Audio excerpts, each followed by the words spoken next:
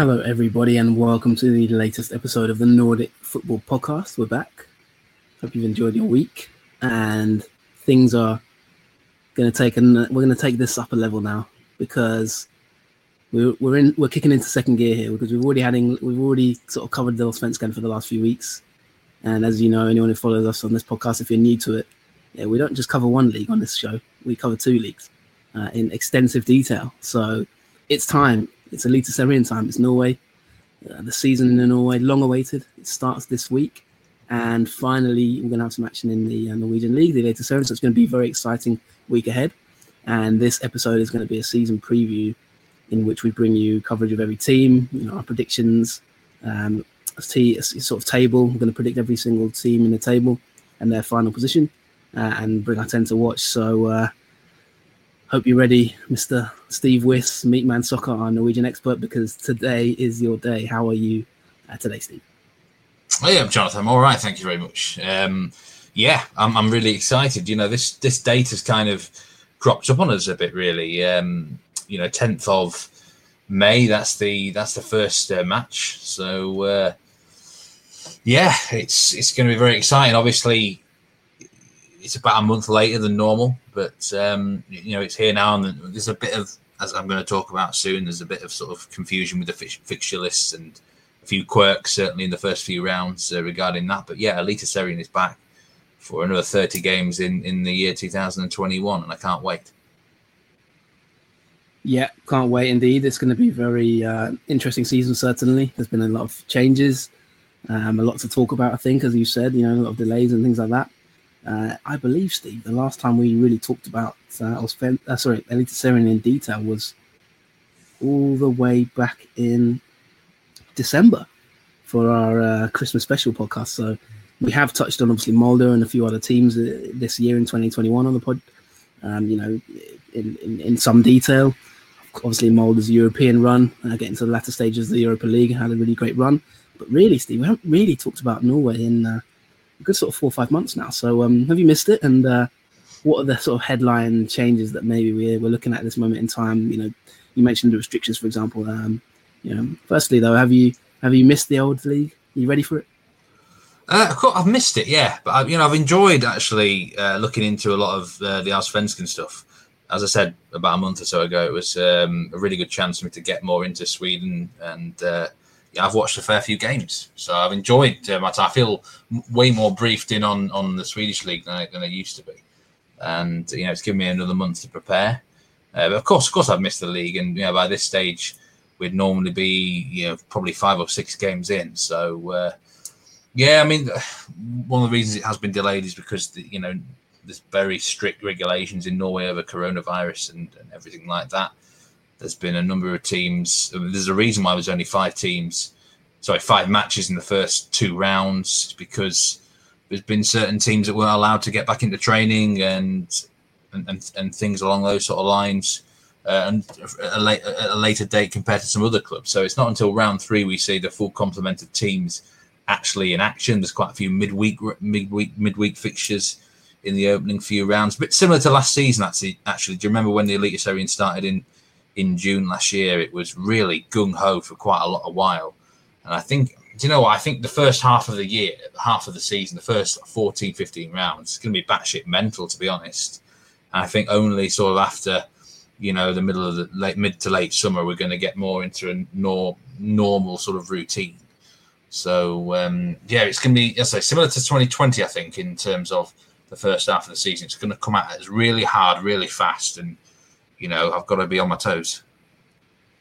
You've got to be on your toes as ever on this show, because I'm going to put you to the test in this next hour or so. We're going to delve into every single team, and I'm quite excited about it. I'm quite looking forward to it. I can take a back seat on this one.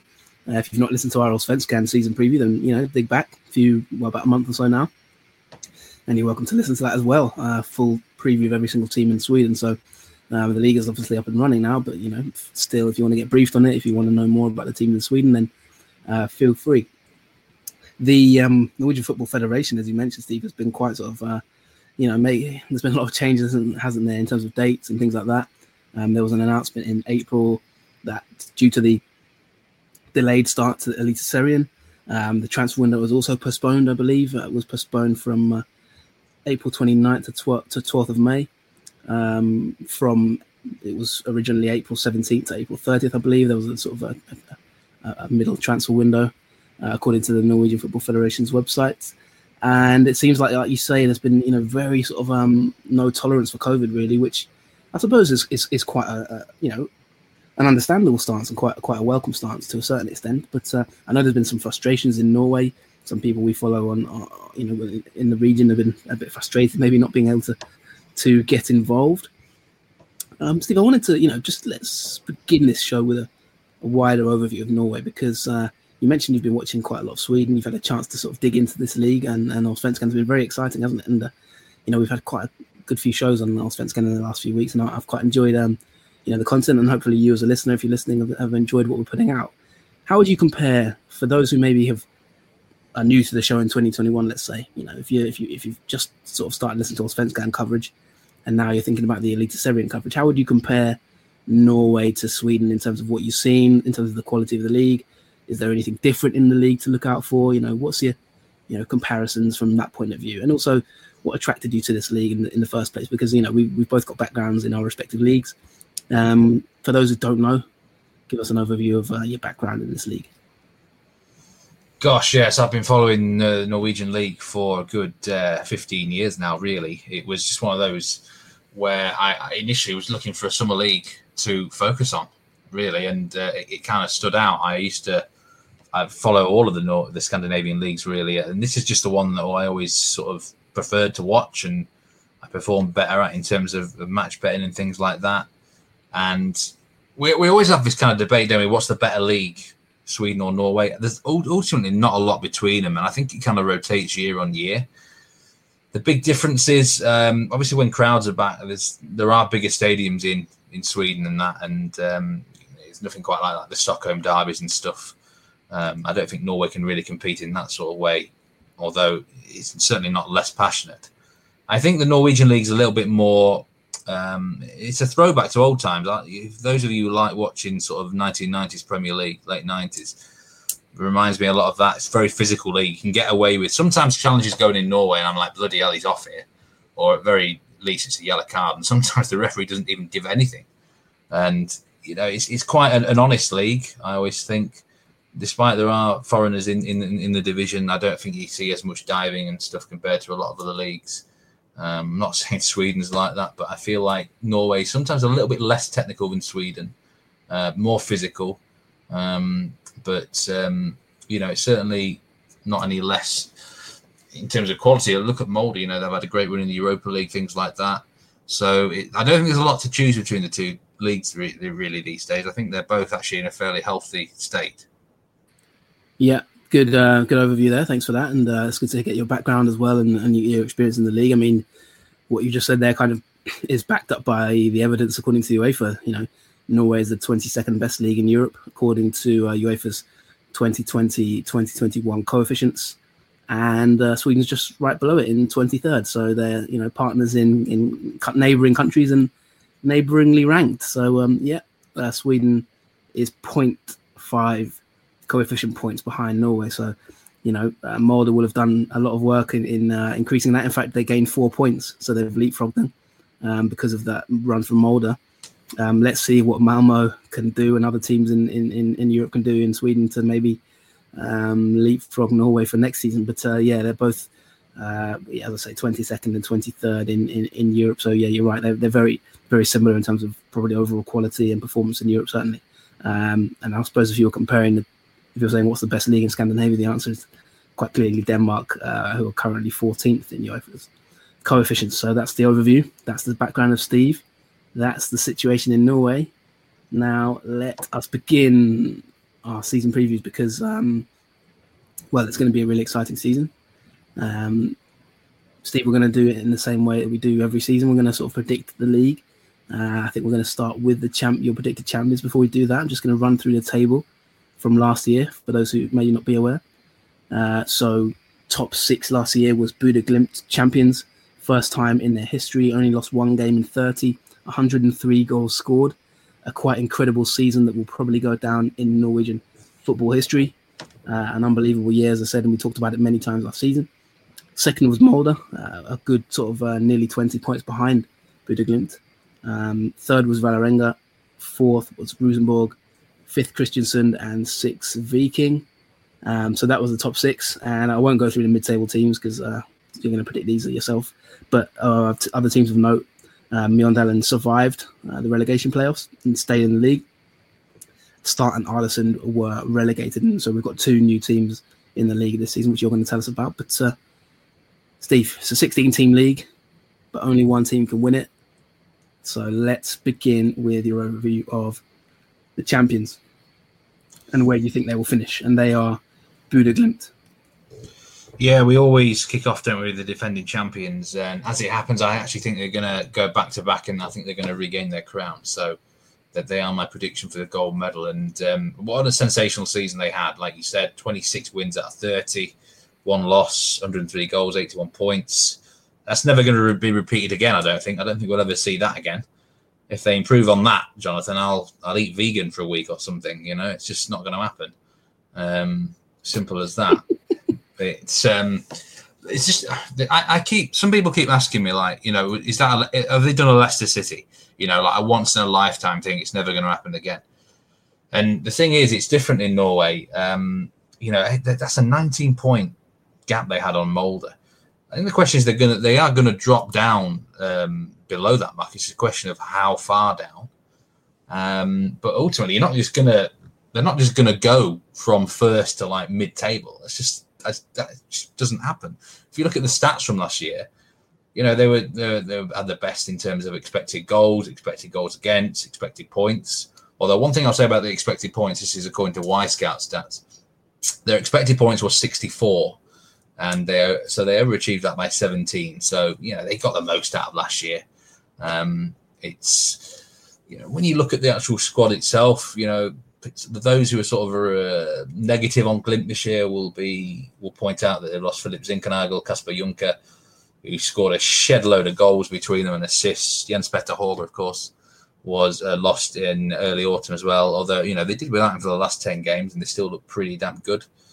So, you know, how do you replace those two really key players? Well, I think you got to look within the squad at youngsters that, you know, showed signs of breaking through last year, like Ola Stolbakken, Sebastian Tonektis, Andre Fett, guys like that. It's very interesting, but, you know, the striker, probably replacing Kasper Juncker is the big problem. They've got Erik Botheim in, ex-Rosenborg youngster, played a bit at Stabæk last year. He's never quite achieved his potential fully, so I think there's quite a lot on his shoulders. But when you look at the rest of the squad, the midfield pretty much stays all the same. The defence is completely intact, and the goalkeeping situation. So, I think they've got plenty of weapons still. We know they've got a great coaching system, fantastic manager. They know how they play physically. They're probably going to be the best condition of everyone. They're going to cope with them first 15 rounds better than most. And 81 points. I think they'll drop down to maybe sort of mid to late 60s, maybe touch 70 points, but that'd probably be enough to win the gold medal, I think. Well, you've heard it here first. If Bodø/Glimt can top or match their points total from last season, Meatman Soccer, the most staunch meat eater I've ever known in my life, has said he will eat vegan for a week. And we've had one or two bets in the past, Steve, and I know you're a man of your word. So I'm quite. Bodø/Glimt has suddenly gained a new fan here just in 15 minutes.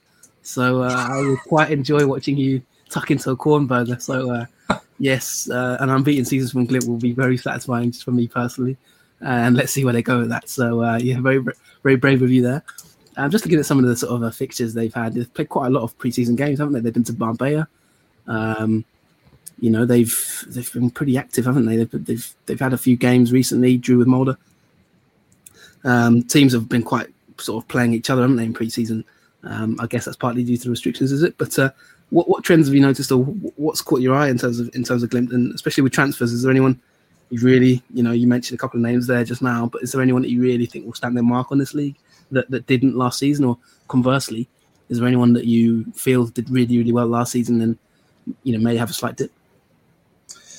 Yeah, I think the two guys that really interest me are Axel Lindahl. They signed from Degerford. Had a very good season last year in Super N. And I think in pre-season he's been doing all right. I think they'll use him more as a bench option. He's 26 years old, so he's no spring chicken, but at the same time he's sort of in that prime age. I think he can fit in nicely. Sondre Surly from Kristiansund, another very versatile player. These two guys can play anywhere in midfield and attack, probably even parts of defence as well if needed. So I like the look of them two signings. They've got an intriguing Brazilian on loan from Ukrainian club PFK Lviv.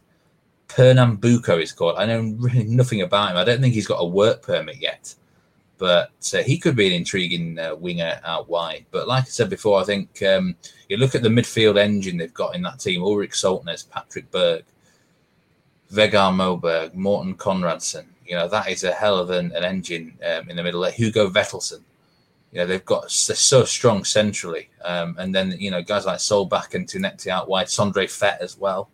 I think striker is a question mark if Erik Botheim, can he fill the boots of Kasper Junker? But he's going to get so many chances, he probably is going to put quite a few away. I think probably striker is a question mark. Victor Boniface, maybe.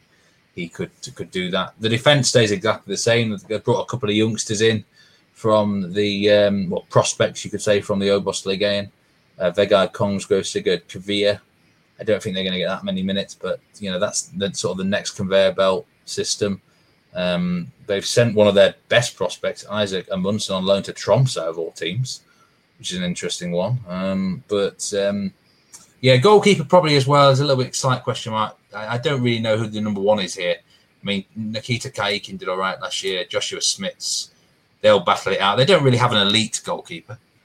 That's probably a slight weak spot for them. But, I mean, I don't think the goalkeepers are going to be tested that much either. So, yeah, just a really strong engine in the midfield is the big strength of Bodø Glimt this year, I think.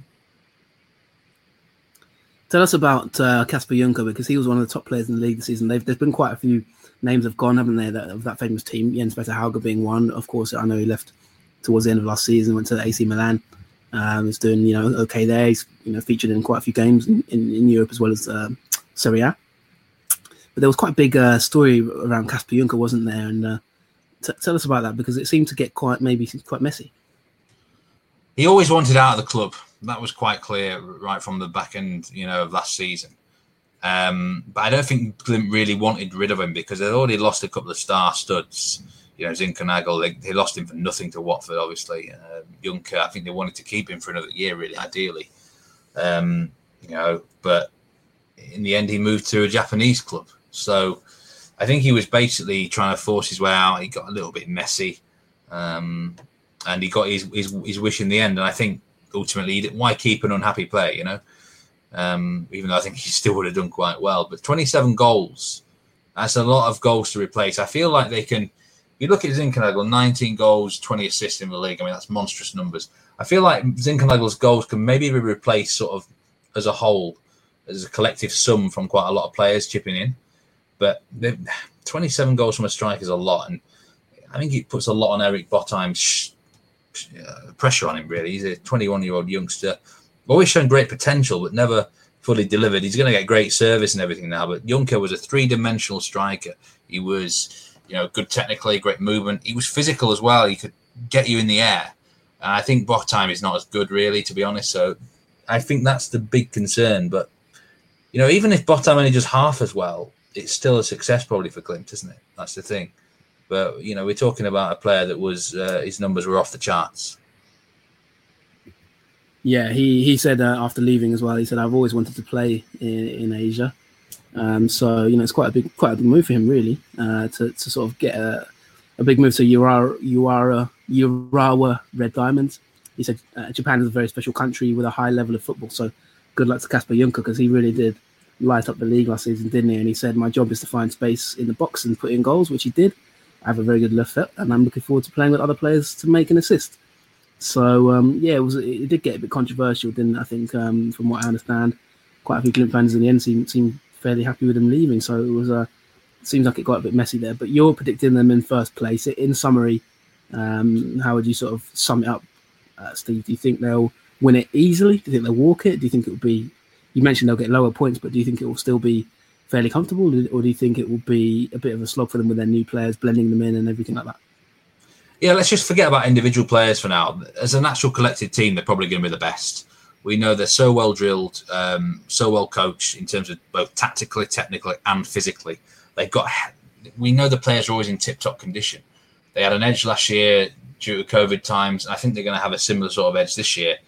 They're just trained so well. They've got the stamina, intensity, stuff like that. They're going to be well suited to the first sort of 10, 15 rounds where the fixtures might pile up. And they're probably going to be suited to when they're in Europe as well later in the summer. I don't think it's always a challenge, to be fair, for travelling abroad and stuff. But I think they certainly have an edge on the other teams like that. They've got such a drive and willingness to go, and they're relentless. They keep going at you. They'll rack up the score in the matches they're on top on, and they're so strong at home. They were 100% record at home last year, and they very, very rarely look like not winning in front of their fans there at in Glimt. So just all things adding up, perhaps they don't have as much individual quality on paper compared to last year. But, when all things come together, do I think they'll win it easily? I don't think it will be as easy. It's a question of who can come from the pack and really challenge them consistently. And there'll be one of the three teams that I mentioned soon that probably will get their act together. It's just a question of who. And it might become a close race. But I think I could see them winning it by about sort of 5 to 6 points this year. That's my prediction. So a lot closer title race then, and should be an interesting one. So you've got Bodø Glimt to win the title, and we'll see how they get on. If you've not listened to the podcast before and you want to listen to Bodø Glimt Sporting Director Asmund Bjorkan dig back into our archives about a year ago, well, it was maybe good year and a half. Maybe we had him on the podcast, so you can always dig back into that if you want to listen to sort of an exclusive insight from Bodø Glimt. And as the season goes on, we may well sort of have one or two more special guests from the area. So keep an eye out on that. Let's move on to your predicted second place team, and one that might surprise a few people. Yeah, I'll be honest, I can't really. I'm really 50-50 between a couple of sides for second place, and I'm torn between Vålerenga and Molde. And ultimately, I've decided to go with Vålerenga in second place, which might be a slight reach, because Molde could easily put egg on my face here and not just finish second, but actually win the league, because Molde are very strong. But I just think Vålerenga, remember 55 points last year, they were third place side. I feel like they've actually signed a couple of good players. More importantly, they've kept all their main guys. And I feel like they're a bit more hungry, perhaps, and they've got a bit more sort of dynamism and sort of X factor with certain players, which can help them. And I actually think they're slightly better defensively than Molde as well, and maybe even slightly better organised tactically. So Vålerenga, for me, I'm going to put it in second place this year. We've got a good blend of players there. The manager, Dogalav Fagermo, it was his first season into 2020 at the helm of the club, and he did pretty well. I've always said I'd love to see this manager win the league, because I think now he's at a big club, where he's got the resources. He had a very solid first season. He can build on that. I looked at some of the stats from last year. They were perhaps a little bit lucky in terms of XG against. They overachieved in that, slightly overachieved in the points and in goals as well. But 10 draws they had out of 30 games. They've got to think that number is going to be reduced. And even if they sort of lose a few of them, if they convert some of them draws into wins, that's going to get them above the 60-point mark. And if you get over the 60-point mark, you've got a chance of gold medals. So it doesn't take an awful lot more to get them into the title race, in my opinion, John. Give us the positives for Vålerenga fans this season. I know the pronunciation of their name is also a little bit tricky, so if I've botched their name, then I do apologise to any Norwegians listening. But yes, give us the reasons that you're so optimistic about Vålerenga. What is it that stands out for you? What have they done in the transfer market so far this past winter? I think Vålerenga have got a very good mix of youth and experience in the team. I always like that. They've got some cracking young talent coming through, and they've got some sort of older heads they know what they're doing, But the big positives of this team, I've mentioned the defence. It's quite, I wouldn't say it's an elite defence, but it's a really solid defence tactically. They've got a good goalkeeper as well, Christopher Claesson. I'll talk about him soon. But really the thing that stands out for me is the offence. I think there's a lot of goals in this team and creativity, Jonathan. They've got a really good striker up front, Vidar Kjartansson. I mean, you know about him. He knows where the back of the net is. He's a three-dimensional sort of striker. I would probably consider him more sort of target man. Maybe he lacks a little bit of pace these days. He's getting on a little bit, 31-year-old. But he's he's kind of like this mixture of a poacher target man, but he's no slouch either. If they keep him fit, he'll get quite a lot of goals. They've got fantastic technical players like Aaron Dunham. I think Aaron Dunham could have a monstrous year, really. They've signed Amor Layouni from the Egyptian side Pyramids. Now, Layouni was at Buda Glimt not so long ago, and he was tearing up the league up there on the wings. I think he could do the same there. They've got Osame Sahori, who's a great young prospect in midfield, showed a lot of great things last year. They've actually got a couple of youngsters as well, like Sakarius Opsal, who's come back from Tromsø loan. They've got a striker up front, CD Jatta, an 18-year-old speedster up front. They've got sort of options, really. They signed a guy, Henrik Udal, from Obos Liga inside Asane. He scored 19 goals last season. It's pretty good going. I feel like they've got all the options covered. Perhaps in midfield, maybe a little bit, maybe they're lacking a real sort of star man in midfield. I mean, you'd say Frederick Aldrup Jensen's pretty good. Tobias Christiansen's a young signing from Mulder. I think they can probably get more out of him at Vålerenga than Mulder. If you have to put a slight weak spot, it would be maybe central midfield, but I'm maybe being harsh there. And the Christians have not lost anyone. I like that. Like they haven't lost really any key pieces. They've got rid of some players, but I wouldn't say they were like crucial to the system. So I like the continuity of the club. Yeah, and they've also got, I noticed looking at this, where they've got Henrik Bjordal, who was at IFK Göteborg in Sweden, and was there when I was out there and watched him quite a few times. Didn't play too much in Allsvenskan in the end. Played about 14 games, I think 3 assists. But he's got a very good record in Eliteserien. He came from Brighton, didn't he? He was on loan at the time, and I think his track record in Eliteserien is 68 games, 15 assists, 4 goals, which is a pretty good track record. So I know he spent sort of half of last season, didn't he, at Vålerenga? But his first full season should be an interesting one. And a player that I've heard big things about, Steve, is Odin Thiago Holm as well, and an 18-year-old. So you know me, I like my young talents, so he's one I'll be keeping an eye on. And Sarawi as well. Tell us a little bit briefly about Sarawi, because I've heard a lot of good things about him. Yeah, he's he's a small guy. He's a really good technical player. He can play sort of anywhere, attacking midfield, centre mid, left wing, left mid. Sort of slight left-hand side. He's a great dribbler of the ball. He's got great balance. He's worked on his game to improve his finishing. I think that's probably the point that lets him down, but I've noticed an improvement in that.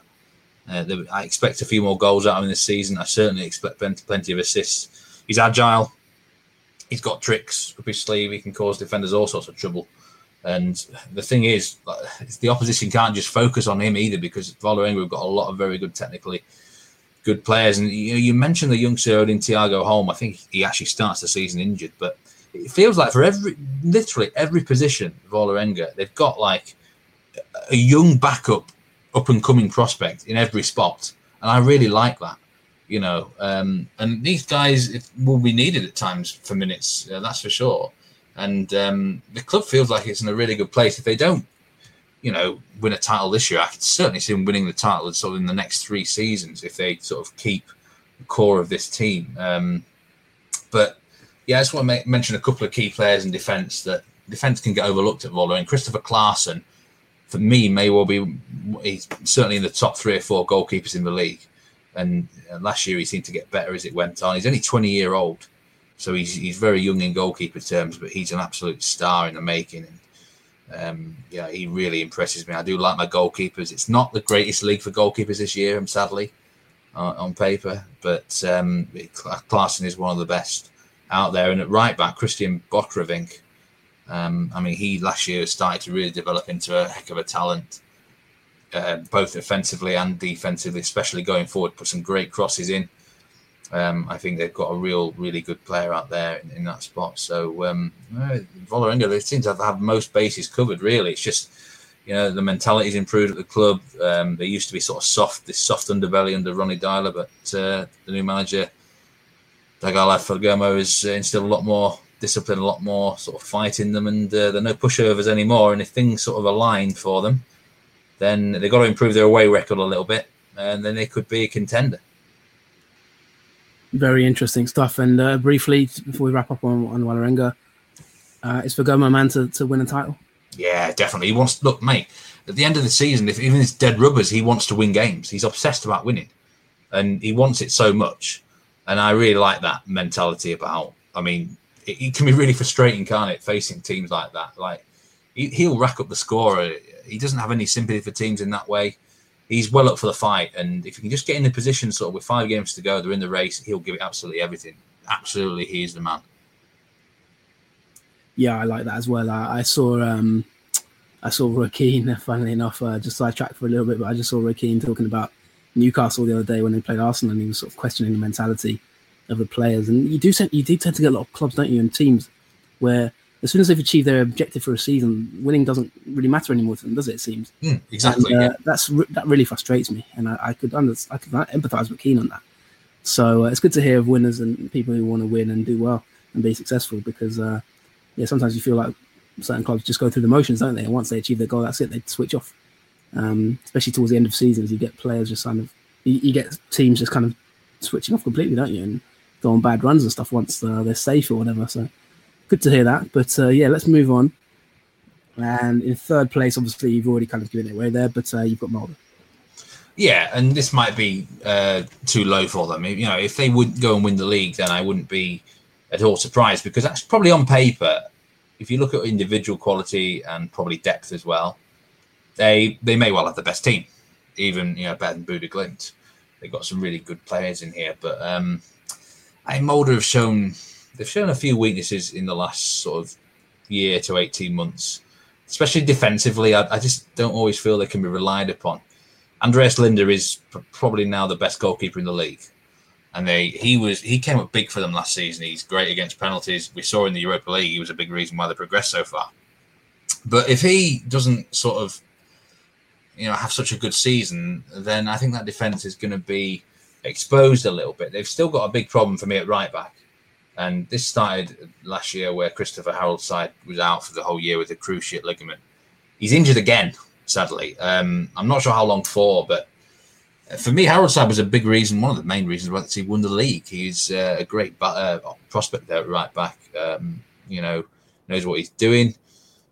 They're still going with the youngster Marcus Holgren Pettersson, I think, in that position, or sort of a rotation of other people. I think it's a soft spot. I actually think they're fullbacks in their tactical system, 4-2-3-1 mostly.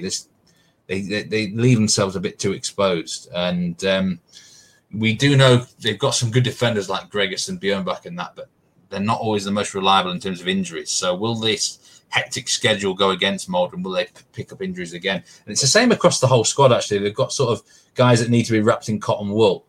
And that is a concern for me. We know they've got some tremendous offensive firepower. They've got really strong midfielders. I do worry. They've lost Lecky James. And for me, Lecky James was a real top man in this league. Such a high percentage of shots on target for Lecky James.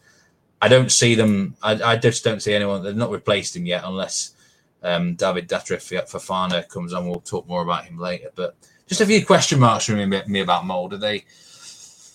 They're certainly well set, but I just got a gut feeling they're not maybe going to quite achieve what some expect them to.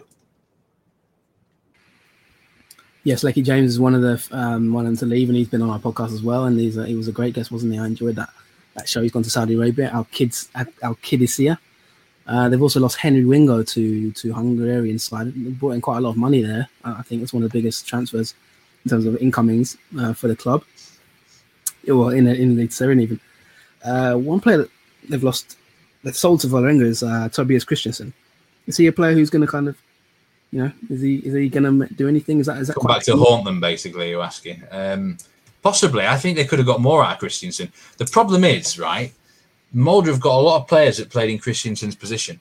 And you're not going to, as good as you might be, you're not going to dislodge Magnus Wolff-Eikrem out of the starting lineup, are you? Magnus Wolff-Eikrem's the best player in the league. Simple as that. He does have his limitations in terms of the minutes he can play on the field and stuff like that. And he's got injury doubts and stuff. But ultimately, Molde have too many players who want to play Christensen's role. Christensen's basically a number 10. Or maybe a little bit deeper than a 10. And he wasn't getting enough consistent minutes. I could see him coming back to haunt them, definitely, if he gets a good sort of running the team at Vålerenga, to be honest, yeah. But that kind of just shows you how strong they are in the midfield. They can let someone like that go. You know, you look at their midfield, they've got the likes of Fredrik Orsnes, Ecters Hussein, Martin Eriksen, Skjoldstad, and then sort of creative midfield, obviously Magnus Wolff Eikrem, Eirik Ullen Andersen, Knudsen, guys like that. They're loaded in that spot, Mulder. So that's why they could sort of let him go, Jonathan.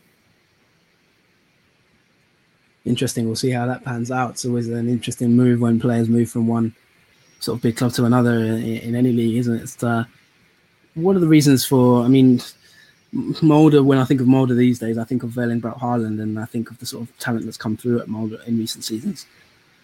Is there any big talents? You know, I've seen they've signed a few players, Berk Riese from Odd and David Trefafani you mentioned, and Bjorn Sigurdarsson.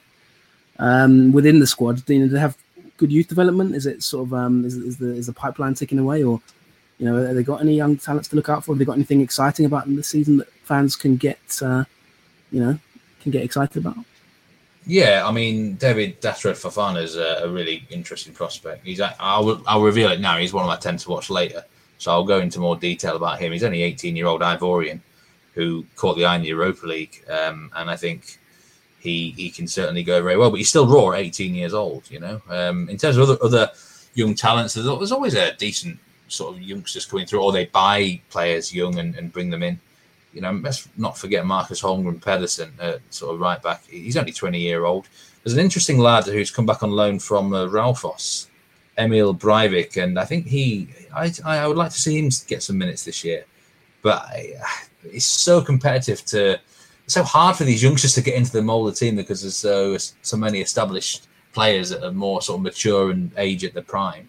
That probably Breivik may well go on loan out there somewhere again, actually. But yeah, you know, I feel I'm negative on Molde here, but there's a lot of positives. They've got a lot of real quality players up front. Umai Wamfo, you know, I would expect him to fill his boots this year as usual, although he's not always as clinical as you want him to be.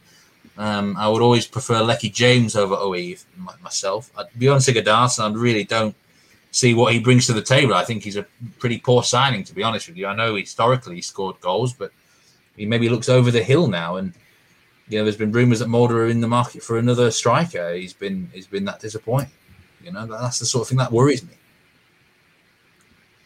Yeah, and you're right in terms of what you say about Molde. You know, let's not get too down on them. I mean, they made it to the Europa League last 16, so that's one hell of an achievement, isn't it? What they did there, getting all the way to playing Granada and nearly, you know, not doing too badly, 3-2 on aggregate. It was you know, a decent effort, wasn't it? So do you think they'll be in shape because of that? You know, they've played quite a few games, obviously knocking out Hoffenheim.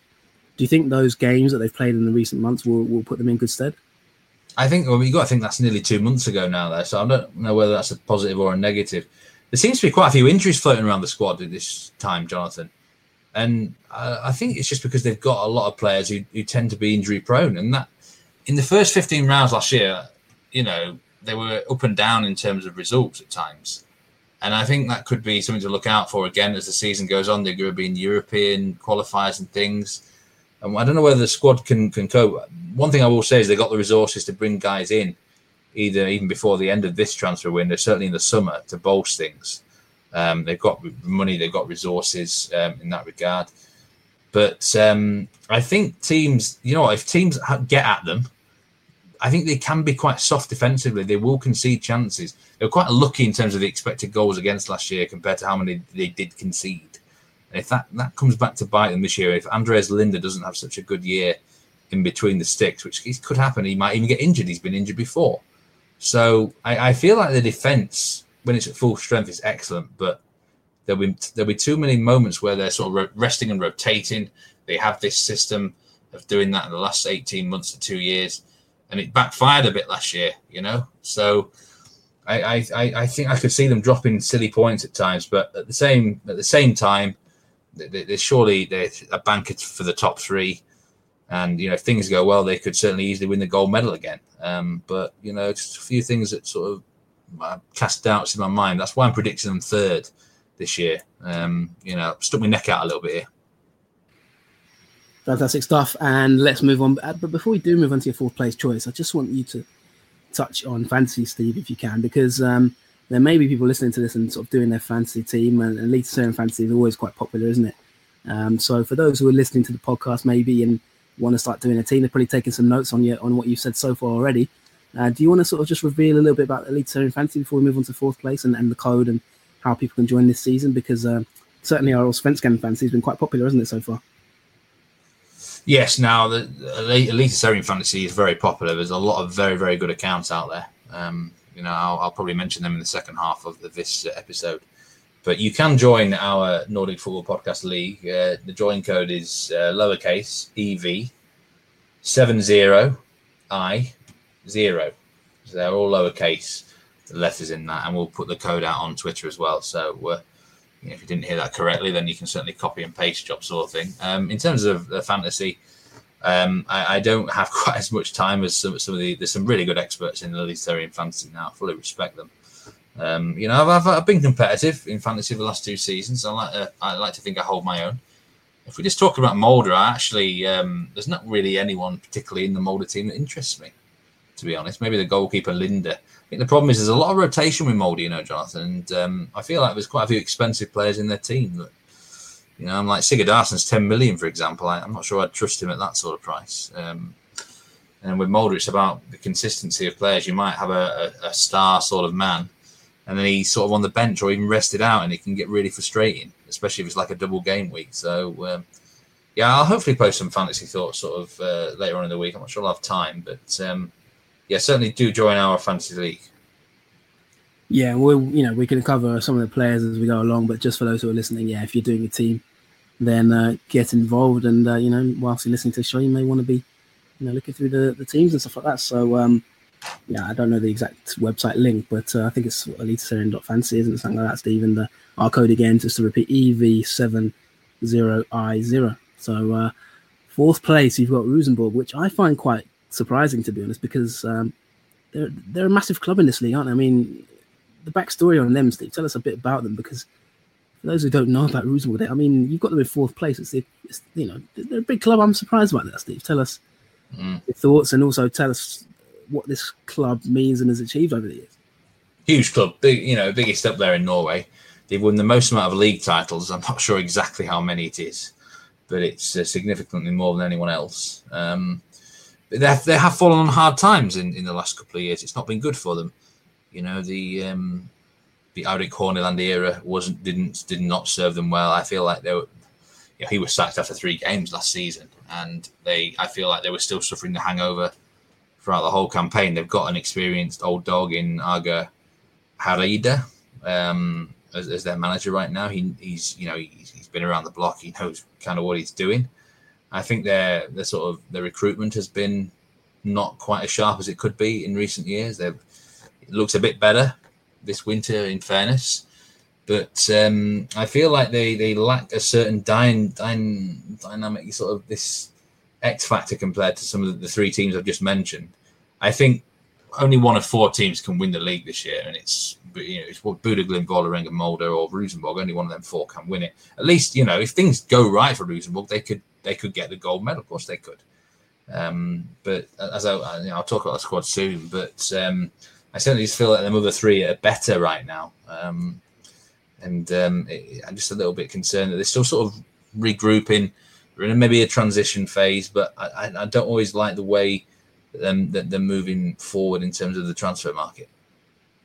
There's always quite a lot of comment on their recruitment, isn't there? I mean, they're a big club, as I say. We've got a lot of followers who followed Rosenborg, particularly in America. I've noticed there's quite a few followers over there, and give a shout out to 1 or 2 of them that have even appeared on this podcast in the past. But has recruitment been an issue for them in the past few years? Because you mentioned they've had a lot of changes to the squad, and they've had some financial issues. Is that correct? But my perspective on massive clubs sort of falling down is it always potentially comes down to recruitment. So where have they been going wrong these past few years? Because they've not won the league for a while now, and to be losing out to teams like Bodø/Glimt, I mean, with all due respect to Bodø/Glimt, that is quite poor, isn't it, for Rosenborg, given the size and the expectations around the club. I mean, nearly 30 points fewer than Bodø/Glimt last season. That's incredible, I think, and more than 50 goals less scored, which is unbelievable in my opinion.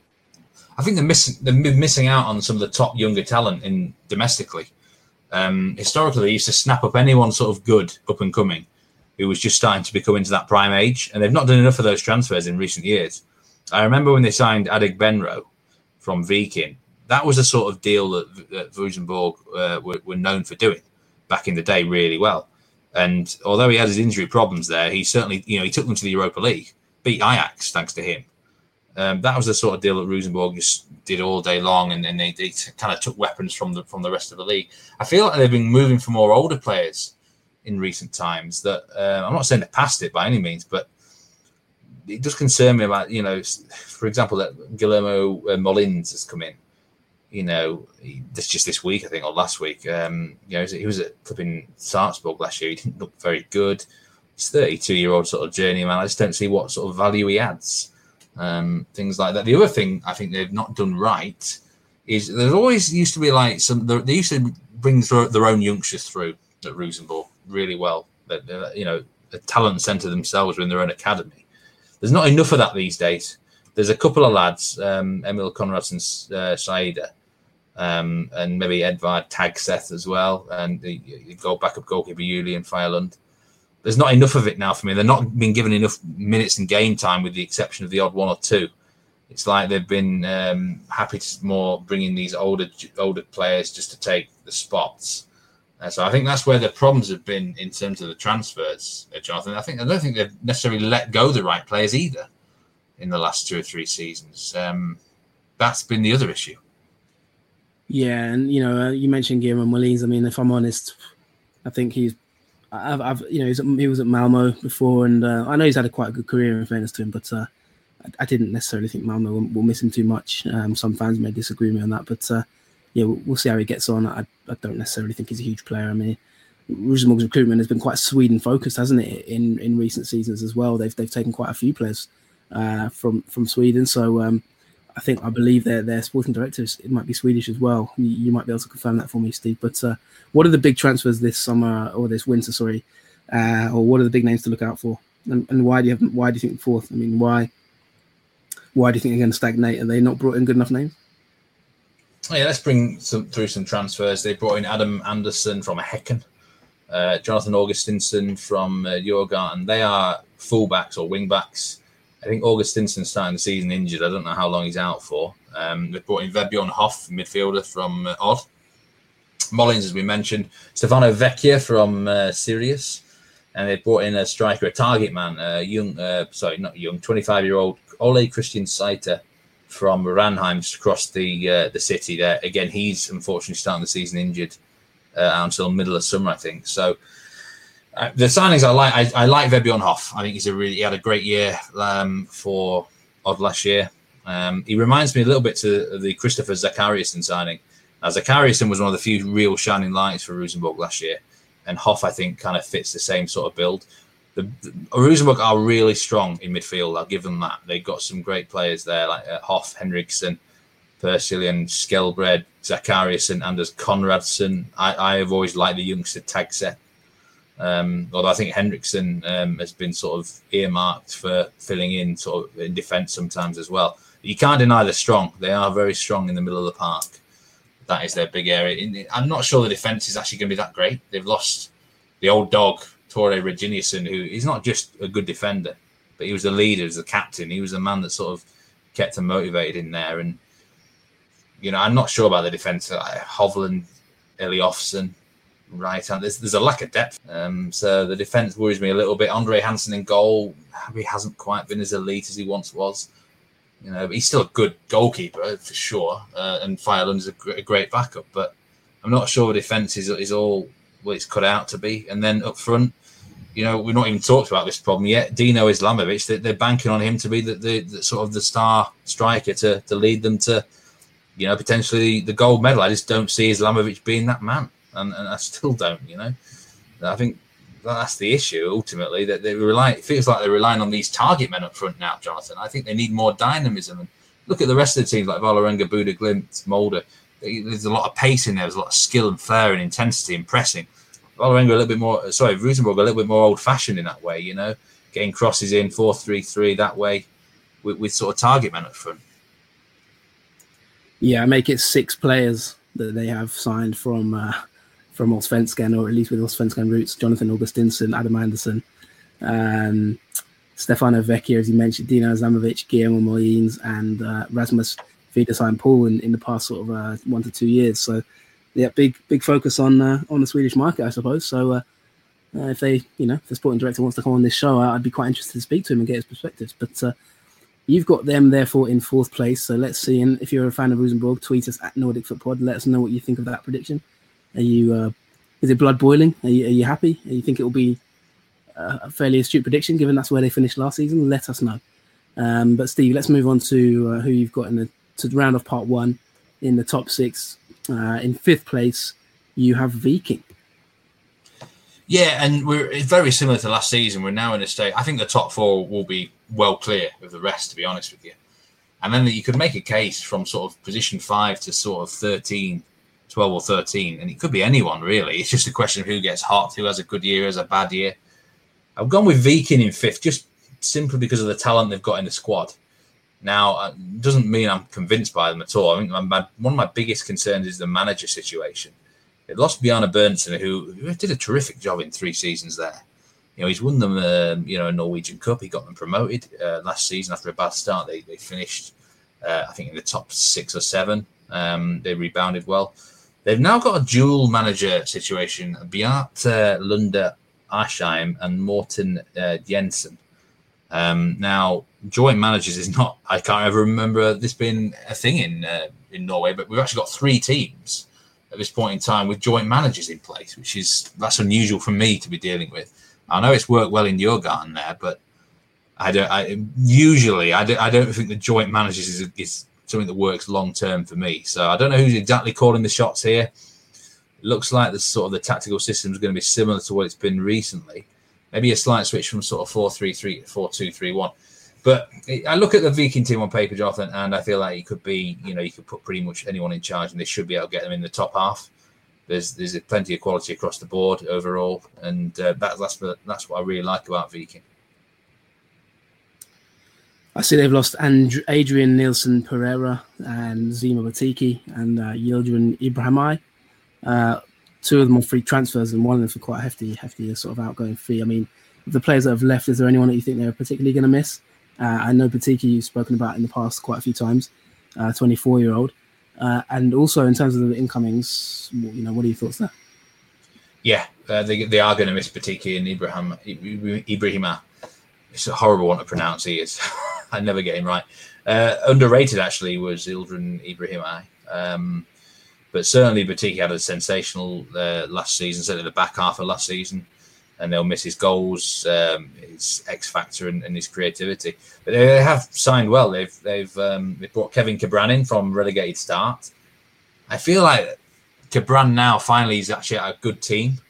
I think he can maybe thrive where teams are less focusing on him. He's entering his prime now, 26 years old. Kevin Cabran is a sort of an attacker. He can play anywhere in attack, really, but sort of more known for his left-hand side or sort of through the middle. I think he's got a good year in him. They brought back Zlatko Tripic just a couple of days ago. This was announced. If you remember, Tripic was really, really good for them a couple of years back. It didn't work out for him abroad, and he's come back. I think it's a 5-year contract they've got him on. And he will, it's a massive weapon for them to have. He's a quality player. He'll be one of the best. He was in the team of the year. I think we had the joint team of the year just in 2019. That's how good he was last time he was in this league. So they've done good replacements there. I think they're good offensively. Berisha will always score goals. Yander Landley, if he can stay fit. Got good midfield. Joe Bell, Christopher Lockberg, Samuel Fridtjonsson is pretty damn solid. The defence hasn't lost anyone. They've got some good prospects there in defence. Goalkeeper doesn't convince me there still. Probably one of the weak spots. But they on paper they've got good quality, and I really struggle to see them outside of the top half. And I think probably they could end up sort of in no man's land in sort of 5th place with the end of the season. Not really close to the top 4, but I think they could be very, very solid in that spot.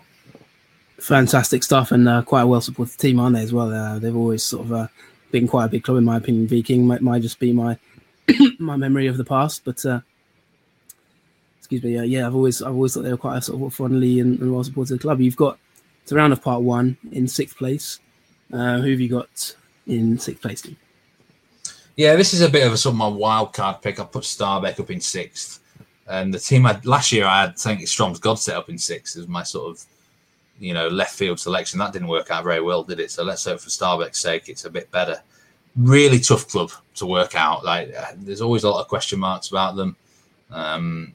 But the interview we did recently with Eirik Schoner, one of the new assistant managers, what I liked what he said there was when I asked him what are the aims for the season, and they want to be competing in the top half of the table, as well as maybe having a good cup run. They want to be up there, and I think when you've got sort of an aim and ambition and motivation and drive, then it can make a difference. They've got a very good coaching team there. Janne Jonsson's experience looks like they've branched out with more assistance and specialisation off the field. They've always got a great youth system coming through. There'll be players that I may have never even heard of yet that will end up getting minutes at some point at Stabæk this year, and you're like, wow, what a great young kid he is. That's the sort of club they are. They can just spring these youngsters from nowhere, but they've signed well. Herolin Schall, I think, is a really versatile player from Vålerenga. They've got a good goalkeeper in Marcus Sandberg, and they've signed a couple of players from the lower leagues as well, like Marcus Solbakken from Amcam, for example, 20-year-old. Looks good. They've got a solid sort of base. I'm a bit worried about striker situation. They still don't have a striker for me that screams goals and reliability, but maybe they can find someone. Maybe even the transfer market or something can help them out there. But if things sort of align for Stabæk, they can get themselves in the top 6. They could equally finish sort of anywhere in the mid-table vicinity. But I think they maybe do a year where they're up there a bit more, and maybe this could be the campaign for it, John. Yeah, no, I have to say, by the way, I really enjoyed that interview with Eirik Schoner. I thought it was fascinating insights. And as you said, one of the things I was interested to sort of get his opinion on was the football manager side of it, because he said I remember you saying he'd be playing football manager, and he's younger than us. So I did wonder from that point of view, it must be strange going from that to management as he's done. But so, yeah, it was a really great interview. If you've not heard it yet, then go back a couple of weeks, I think it was, with our interview with Eirik Schoner. That was very, very interesting indeed, the new Stabæk assistant manager. Any further comments on Stabæk, Stevie, just to wrap it up before we wrap up part one? Well, like I say, they're really, because there's so many young players often within the squad, they can be up and down with their form and hard to predict. They have lost Gustav Valsvik at centre-back. He was on loan last year from Rosenborg, and I thought he did really well for Stabæk. They haven't signed anyone in defence, so that does concern me a bit. I think they're just relying on, maybe a couple of, they've got some old hands at the back though, like Jora Mankor as well though. So their form can be up and down. Such a hard team to predict, but I think on the day, they could probably beat anyone on the day. Stabæk, that sort of side. They're an intriguing team to watch. Yeah, and they've made a hell of a lot of money, haven't they, as well for Eliteserien level. They've sold Andreas Hanche Olsen to Ghent for roughly £800,000, Emil Bohinen for about 1.5 million, and Christopher Askildsen to Sampdoria for about 2.25 million, according to Transfermarkt. So, I mean, that is a huge income for an Eliteserien club, isn't it? Which you don't see too often, to be honest. And that can make the difference, couldn't it, in the short to medium term? We know they're a selling club. Eirik Schoner admitted that in the interview. They're not. They don't try and hold on to talent for much longer. But I think that kind of helps the players. They know if they make good of themselves, they're going to get a good move away, aren't they? And that sort of thing. They'll say there'll be youngsters that just pop out of the pipeline from nowhere this year. They always seem to breed and bed in a couple of newbies each year. I think if they really had a reliable striker, I'd be a lot more confident about Stabæk. But they're going to rely on like Kinoshita up front, who I don't really rate him, to be honest with you. Fitim Azimi's come back from a loan at Tromsø. Azimi, he's just not fit enough at times. His injuries get in the way. So they need to address the striker issue. But aside from that, they look in fairly good nick. Yeah, and they signed Sami Skitter, is their main sort of big signing from Bodø Glimt. So see how, they've obviously got a bit of money to spend. So you never know. Maybe they get to the summer window and bring in a top striker, maybe potentially. Kinoshita actually played in Sweden as well before. So he was at Halmstad, I remember, many years ago. And didn't put up too many trees, to be honest. Although he looked lively at times, but the team was relegated in the end, I think, that season. So he's an interesting one. I'll be keeping an eye on him. That wraps up part one, and you got your top six there. So we'll just recap it. You have in sixth place Stabæk, in fifth place Viking, in fourth place Rosenborg, in third place Molde, second place Vålerenga, and first place Bodø Glimt. So that is your top six. They are your predicted champions. Coming up part two, we will look at the relegation zone and also mid-table. We'll look at teams like Brann, Lillestrøm, Haugesund, Tromsø, newly promoted side, Strømsgodset and others. So stay tuned, and we will be back, as well as our 10 players to watch for the season to come. Meatman Soccer's 10 to watch. So stay tuned for part two. We'll be back after this short break. Did you say Brann for relegation? You have to stay tuned and see where I put them. Catch you after the break.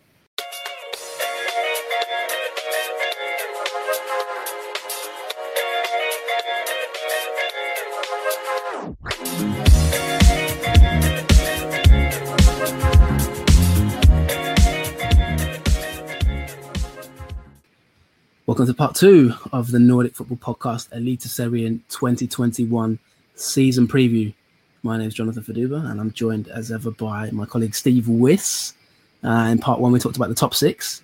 So I hope you've had a nice little break, and I hope you've had a nice sort of cup of tea or a fika or whatever you have to support, pass the time over the break, and tune yourself in for the rest of this table, because in the seventh place, Steve, you've got a sort of a, well, it's quite a bold prediction, to be honest, isn't it? Because you've got a team who's newly promoted.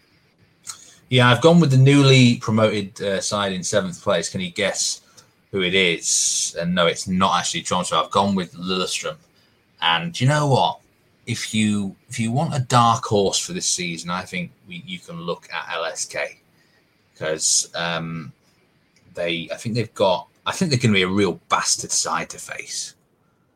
No one is going to enjoy facing them, I don't think. They're going to be physical. They're going to be mean. They're going to be really good from set pieces. They're going to be, digging in really hard. They've just come back into the league, and they don't want to go down again. I think, it was a shock relegation that they had. They're traditionally a very big club. They won the Norwegian Cup not so long ago. And historically, when we've talked about Lillestrøm plenty on this podcast down the years, they were always kind of safely mid-table, that sort of vicinity. And I think they can get back there this year. I think they've signed very well. They've got a good manager. The infrastructure's there for them to make, they've got to probably have a bit of promotion bounce as well, a bit more optimism around the place. And yeah, if you're looking for a dark horse, I think this is the team. Yeah, I mean, if I recall going back to our end of year review in sort of 2019, Steve, if I remember rightly, you were pretty disparaging of Lillestrøm. I can't remember the exact quote. I've been trying to dig it out, but you did sort of say you weren't going to miss them and that kind of thing. I think words to that effect.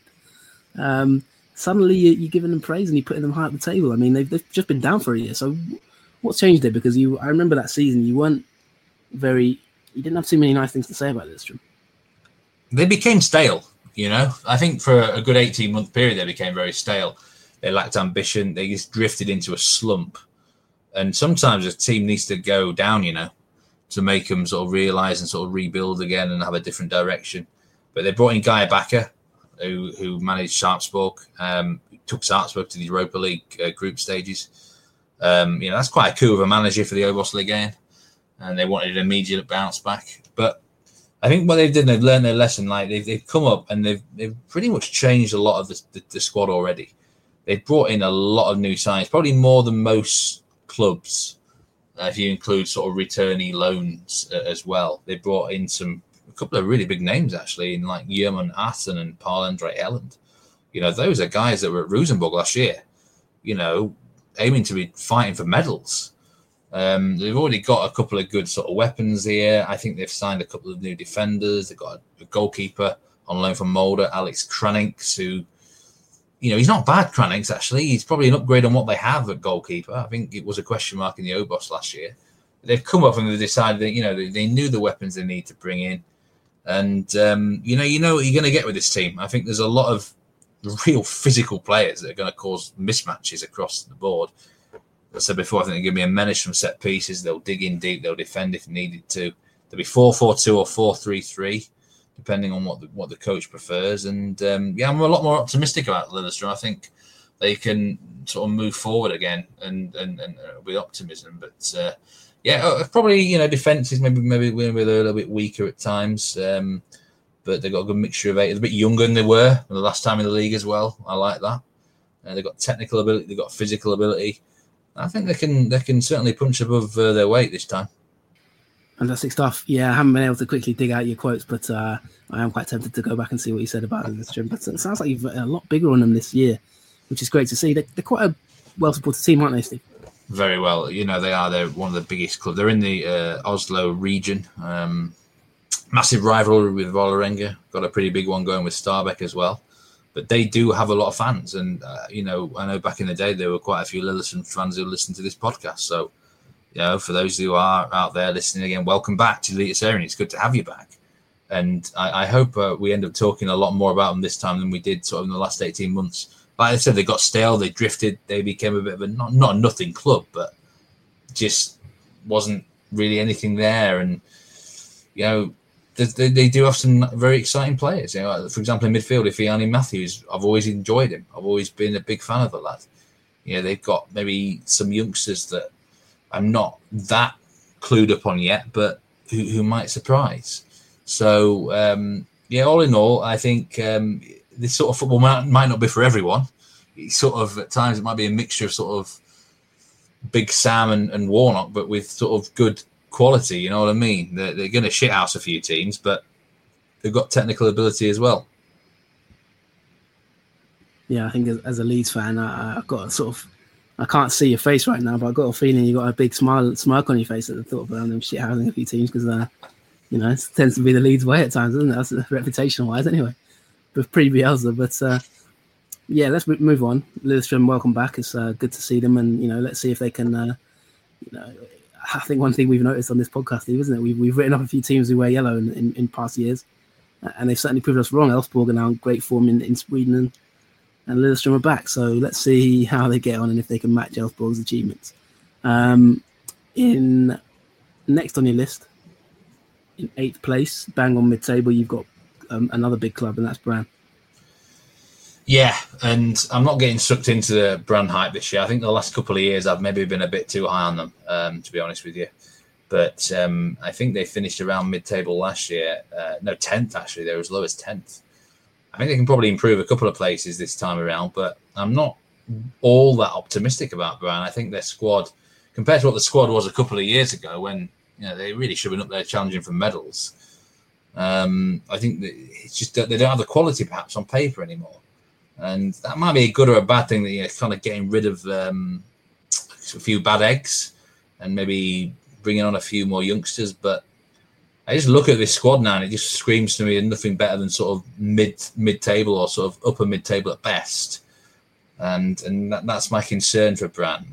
I feel like we didn't really see enough from them, even when Kåre Ingebrigtsen took over last season, to suggest that they're going to really make waves this year. Could it be Brann flakes? Could it be bad eggs and Brann flakes for Brann this season? Sounds like quite a tasty breakfast, to be honest. But you've mentioned a few bad eggs there, and I'm interested to get your thoughts on that because, I mean, they're one of those teams, Steve, aren't they? That where I don't know if you'd compare them to any team in England, Brann, because they're quite a big club, aren't they? But they sort of tend. I mean, in my experience following this league the past sort of 4 or 5 years since we've been doing this podcast, I always get the feeling they flatter to deceive. I think they're a really passionate fan base. They're a well-supported club. I would kind of compare them to Newcastle, actually, except they have won things in sort of the last few decades. Sorry, Newcastle fans. They're a big club. Let's not make no bones about it. They're right up there in terms of support levels and stuff. And I think a lot of the fans are they're always going to be ambitious and optimistic. They all want to be up there challenging. I don't know quite what their realism levels are this year, but I have concerns. I look at the defence; it's quite old. I've got Hakan Opdal in goal, 39-year-old. They just haven't been able to get the goalkeeping situation right in the last few years, in my opinion. I mean, Opdal's not bad, but he's no spring chicken. He'll have some good days, but I think they could do with someone a little bit better than him. You got Vegard Foran, Ruben Christensen, 33-year-old now, them two lads. And then, Koskogen, the centre back, he is a young prospect who impressed, certainly first half of last season. I like what I saw from him. But there's probably not enough there, There's not enough. The midfield, you used to have like Frederick Horgan was one of the top players in the league. He's now gone. Yeah, he had injury problems, Ordagic has moved on as well. They had Sivert Helter Nielsen, who was good back in the day. They just don't have the sort of the quality in those areas now. And up front, Doda Bamba, we mentioned him a lot last year, didn't we? Well below his expected goals tally. He's got to rebound this time. He's got to be, improve. He's got to deliver them in front of goal instead of missing his chances. I just think they'll be too inconsistent. I think they'll have good and bad days, Bran. And I just don't see them really any better than mid-table.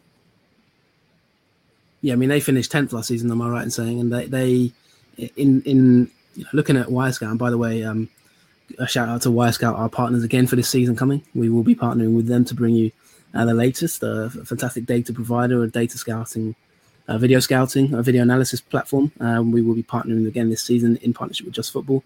So looking forward to that again with Wirescout. And according to our partners, Wirescout, Stephen, we'll be doing blogs every month as well, which we'll obviously talk about on the podcast and sort of link to on Twitter at Nordic Football. But according to Wirescout, Brann had the 5th highest expected goals against in the league, well, 5th worst basically, which is terrible, really, isn't it? 53.3 xG against. When you look at it, Start, who were relegated, had 56.52. So that doesn't bode well for Brann. Have they done anything to tighten up this defence? And my secondary question here is, after you've answered that, tell us about Bergen, the city itself, because you mentioned they're a big club. As you say, this is a big city as well, isn't it? It's got a sort of a proud history. They haven't actually signed anyone in defensive areas. They've got a guy back on loan, a youngster called David Moller-Wolf from Asane in the Boston 25 appearances last season. Now, he's only a 19-year-old left back. I've never seen him play. He has been getting minutes in pre-season. He may well be the starting left back for them. I'm not sure. But he could be one to watch. But apart from that, no reinforcements defensively. No reinforcements in sort of defensive midfield either. That just concerns me. I think they needed at least to bring in someone. Maybe centre back certainly would improve in that area. And I think they could be conceding quite a few goals again. To be honest with you, can't be surely as worse as bad as last year. But the city itself, Bergen is on the west coast of Norway. They're a very beautiful city. We did once have a guest on from that region, Sean, knew the club very well and the city very well. But it's a nice part of Norway. Obviously, I've never been there myself, but it's kind of on its own out there. And this is a club that they're very passionate. It deserves better. They should be up there challenging for medals sort of regularly, and they need a plan going forward. They remind me a little bit where Vålerenga were sort of 5 years ago, and I think they need to get a plan sort of in motion now to build for the next sort of half decade, where they need to be up there again. But at the moment, I just don't see enough. I don't see enough of a plan to get them in that position. There you go. So Brann fans, tweet us on Twitter at Nordic Football. Let us know what you think. I guess it's a slight improvement in fairness. You predicted them to go up slightly. One player that I do think will be one to watch is, I know what you tend to watch coming, but one player I certainly would be keen to watch this season in Elite 10 is Munga Simba at Brann. I've noticed they've signed him from Sweden, from Västerås in the second tier. He actually was playing in the third tier, not long ago, and was then signed by Västerås in August 2020. I noticed him playing in the third tier in some games I saw last season, and I really liked him. I'm not surprised to see him step up to Elite Serien level at all. I thought it would be a matter of time before he moves to a good level. So, if we're looking for sort of fancy player, maybe hidden gems, certainly he'll be one of my watch. 20-year-old Swedish player. So, yeah, Munga Simba, I think keep an eye on him Brann fans. I'm interested. Yeah, he. I think he hasn't got a work permit yet, or something along those lines. There will be. I was looking at the fantasy for. There's a couple of maybe players to watch. Peter Strand is, I think, their best player overall. He can play anywhere, and he takes a lot of the corners and stuff. But he's a good technical player, Peter Strand. I can't believe I actually haven't mentioned him. I've got to talk about him before we finish about Brann. And I have always rated this guy. I think if he can stay fit, he will be a real stud for them. But he probably needs a bit more quality around him. Fair enough. Yeah, so there's a few players to watch. Sounds interesting. And they brought in John Goodney Fjolesen as well from Krasnodar. He again wasn't. Oh no, he's not. He's gone now. Yeah, he's gone. Transfermarkt playing up with my. Pretty sure he fooled you before, actually. I'm pretty sure he fooled you before. I think I did the same on the Allsvenskan show as well. Yeah. The weird thing is, I've actually seen him play for Hammarby, so this season he's Transfermarkt sort of nutmegging us here. So yeah, never again will I trust Transfermarkt on anything to do with John Goodney Fjolesen. Let's move on very quickly and take the bad egg from the egg on my face. Odd in night. That's your prediction. I feel like every single season, odd in night. Probably, I think I'd be right to say that. Steve, am I wrong? Maybe, but you've got odd in night. I get the feeling sometimes you just stick them in night so you can avoid talking about them. So I'm going to put you on the spot here and ask you about odd and tell us about odd. I think I've got a player to watch in my tend to watch from odd. So maybe we'll talk about it later. They did well last year. Musha Bakenga scored a lot of goals. It surprised me. If they can keep getting goals out of him, then I think they're going to do quite well. But they've lost Vebjørn Hoff, who was really amazing for them in midfield in 2020. They've lost Elva Rashani, who didn't always have the output you would expect from him, but he was a big player. Teams could focus on him. This is a team for me that lack depth. Really, they've got sprinkling of quality all over the field. Espen Ruud has been massive for them, the veteran right back in recent years. He's 37-year-old now, though. He's had injured his Achilles, and he's out till the middle of summer, that's a big blow. Stefan Hagen, 35-year-old centre back. How much more is in his legs? They've signed Magnus Lekven in midfield, 33-year-old. I'm making them sound like geriatrics here. It's not just, they do have youngsters as well. They've got a reasonable mix and stuff. I just think they're going to be a bit inconsistent. I think they'll be good at home, but away from home, I'm a bit doubtful. And they do need Bakenga to keep scoring goals. And last season was the only season he's ever really been a consistent goal scorer. And I just wonder whether that's going to be a trend where he kicks on from last year. And there's no reason why he shouldn't. In fairness, I think he will go well. But it could have been just maybe a flash in the pan for 2020. I'm not sure. They've signed a couple of interesting youngsters. Conrad Wallum from Arundel. They've signed a centre back, Solomon Owusu from Raufoss, quite a small technical defender, I do believe. Got a goalkeeper in Sondre Rosbach, a fairly good one. They'll be knocking around mid-table again, I think. Jonathan, maybe even could push top half. But there's nothing quite remarkable about them, I wouldn't say. Nothing quite remarkable except the fact that they are the oldest football club in Norway, according to their website. Really? Norway's oldest existing football club, founded in 1894. So that's a pretty big achievement in itself. So if you're looking for a team with history, then Odd could be the team for you. I know, Steve. They don't normally have too much going on the pitch, do they? Maybe potentially, but they did have Fergomo before as a head coach. Yeah, and he established them quite well. They've also played Dortmund in European competition in the past sort of 10 years or so. 2015 against Dortmund in Europa League qualifiers. So they've got a few. I don't know what it is about Odd, but I quite like them for some reason. There's something about them that I do. Maybe it's the logo. And I know we're having our sort of logo competition in Allsvenskan. There's something about. Yeah, I could see if when we do the Eliteserien logo thing, they will be up there with a chance of winning that. I mean, are they quite well supported? Are they? Is there, I mean, it looks to me like they're quite well supported from what I can see. Stadium capacity 12,000. but we don't seem to sort of have many people that who follow us on the pod, do they? Who support Odd necessarily? They're quite a big. Are they? Who would you compare them to in, say England or whatever? Are they quite well? I mean, I know they wear black and white, so I don't want you to say Newcastle, but are they quite well supported, or are they punching above their weight? Are they not punching above their weight? What's the? They're from the city of Skien, which is kind of in the middle of nowhere-ish between sort of southwest region. They don't. The problem is with Odd, they don't really have a rival. I don't think there's any clubs that like really hate them or anything.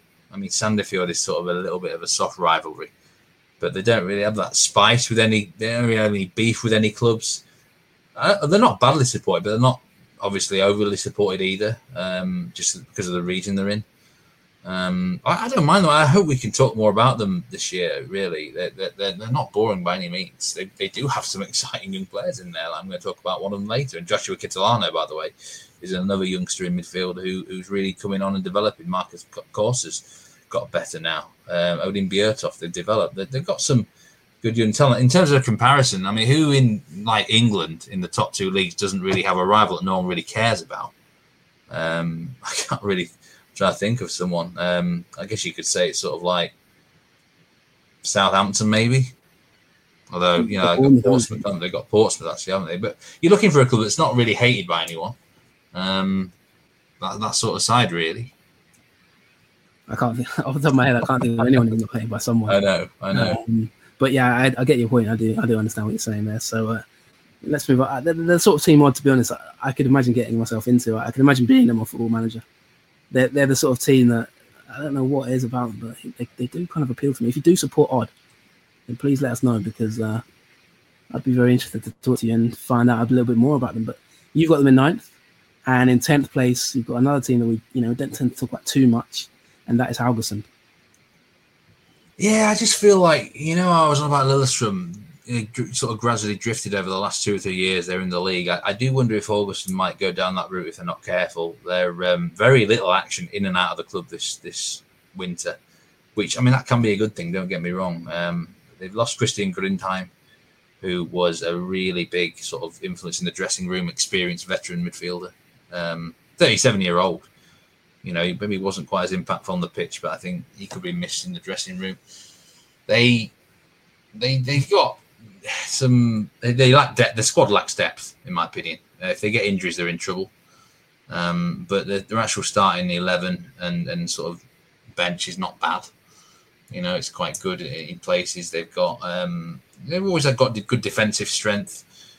Mikkel Desler, Alexander Stolas, Fredrik Pallesen Knudsen, and Benjamin Hansen. That is a pretty good back four when it's available. Ulrik Fredriksson as well, good option. But outside that, who have they got? Goalkeeper situation could be. I'm not even sure who's going to start in goal for them. Actually, could be one of three keepers. I'm not entirely sure. Their midfield's got a couple of good players like Bruno Leiter, Thore Pedersen, and in attack they've got sort of wild cards like Christopher Velder, who can be really good on this day. Ibrahim Awaji missed like half of last year with his drugs ban, but now they're going to have him for a full season. He's a key man, Ibrahim Awaji. They need goals off him. They signed Sondre Liseth from Mjøndalen, who could go quite well, and they've brought a guy in from Sogndal in the second league, Aliun Endor, 9 goals and 6 assists for Sogndal last season. So he can play sort of out the wings or up front. He could be an interesting signing. I don't know much about him, Aliun Endor. Want to watch. They've got enough quality to easily avoid getting sucked into a relegation battle, but I think they should hover around mid-table again. Not really too much to say about Haugesund, if I'm being brutally honest. Now, I do ask this every single season, but is my man Bruno Leite still there? Yeah, he's still there. He's an important player for them in midfield. He's quite consistent there, performer. I know you've always been a fan of him, and yeah, I've always quite rated him myself, really. Yeah, I do like Bruno Leite. He's the one I always thought might go on, but it doesn't seem like it. He's been there for quite a while now, probably about as long as we've done this podcast. So I'm going to ask you a bit of a question, Steve, before we move on to the 11. Has there been a dip in quality in Eliteserien in the last sort of couple of years of the mid-range teams? Has there been a stretching out of the quality in this league? Because I get the impression that there's now sort of 5 good teams, maybe potentially, and I get the impression that 6 to 12, maybe you could argue, is much of a muchness. Is that your general feeling? Yeah, I would agree. Certainly in terms of much of a muchness. Not saying the quality. I think probably the quality maybe has gone down a little bit.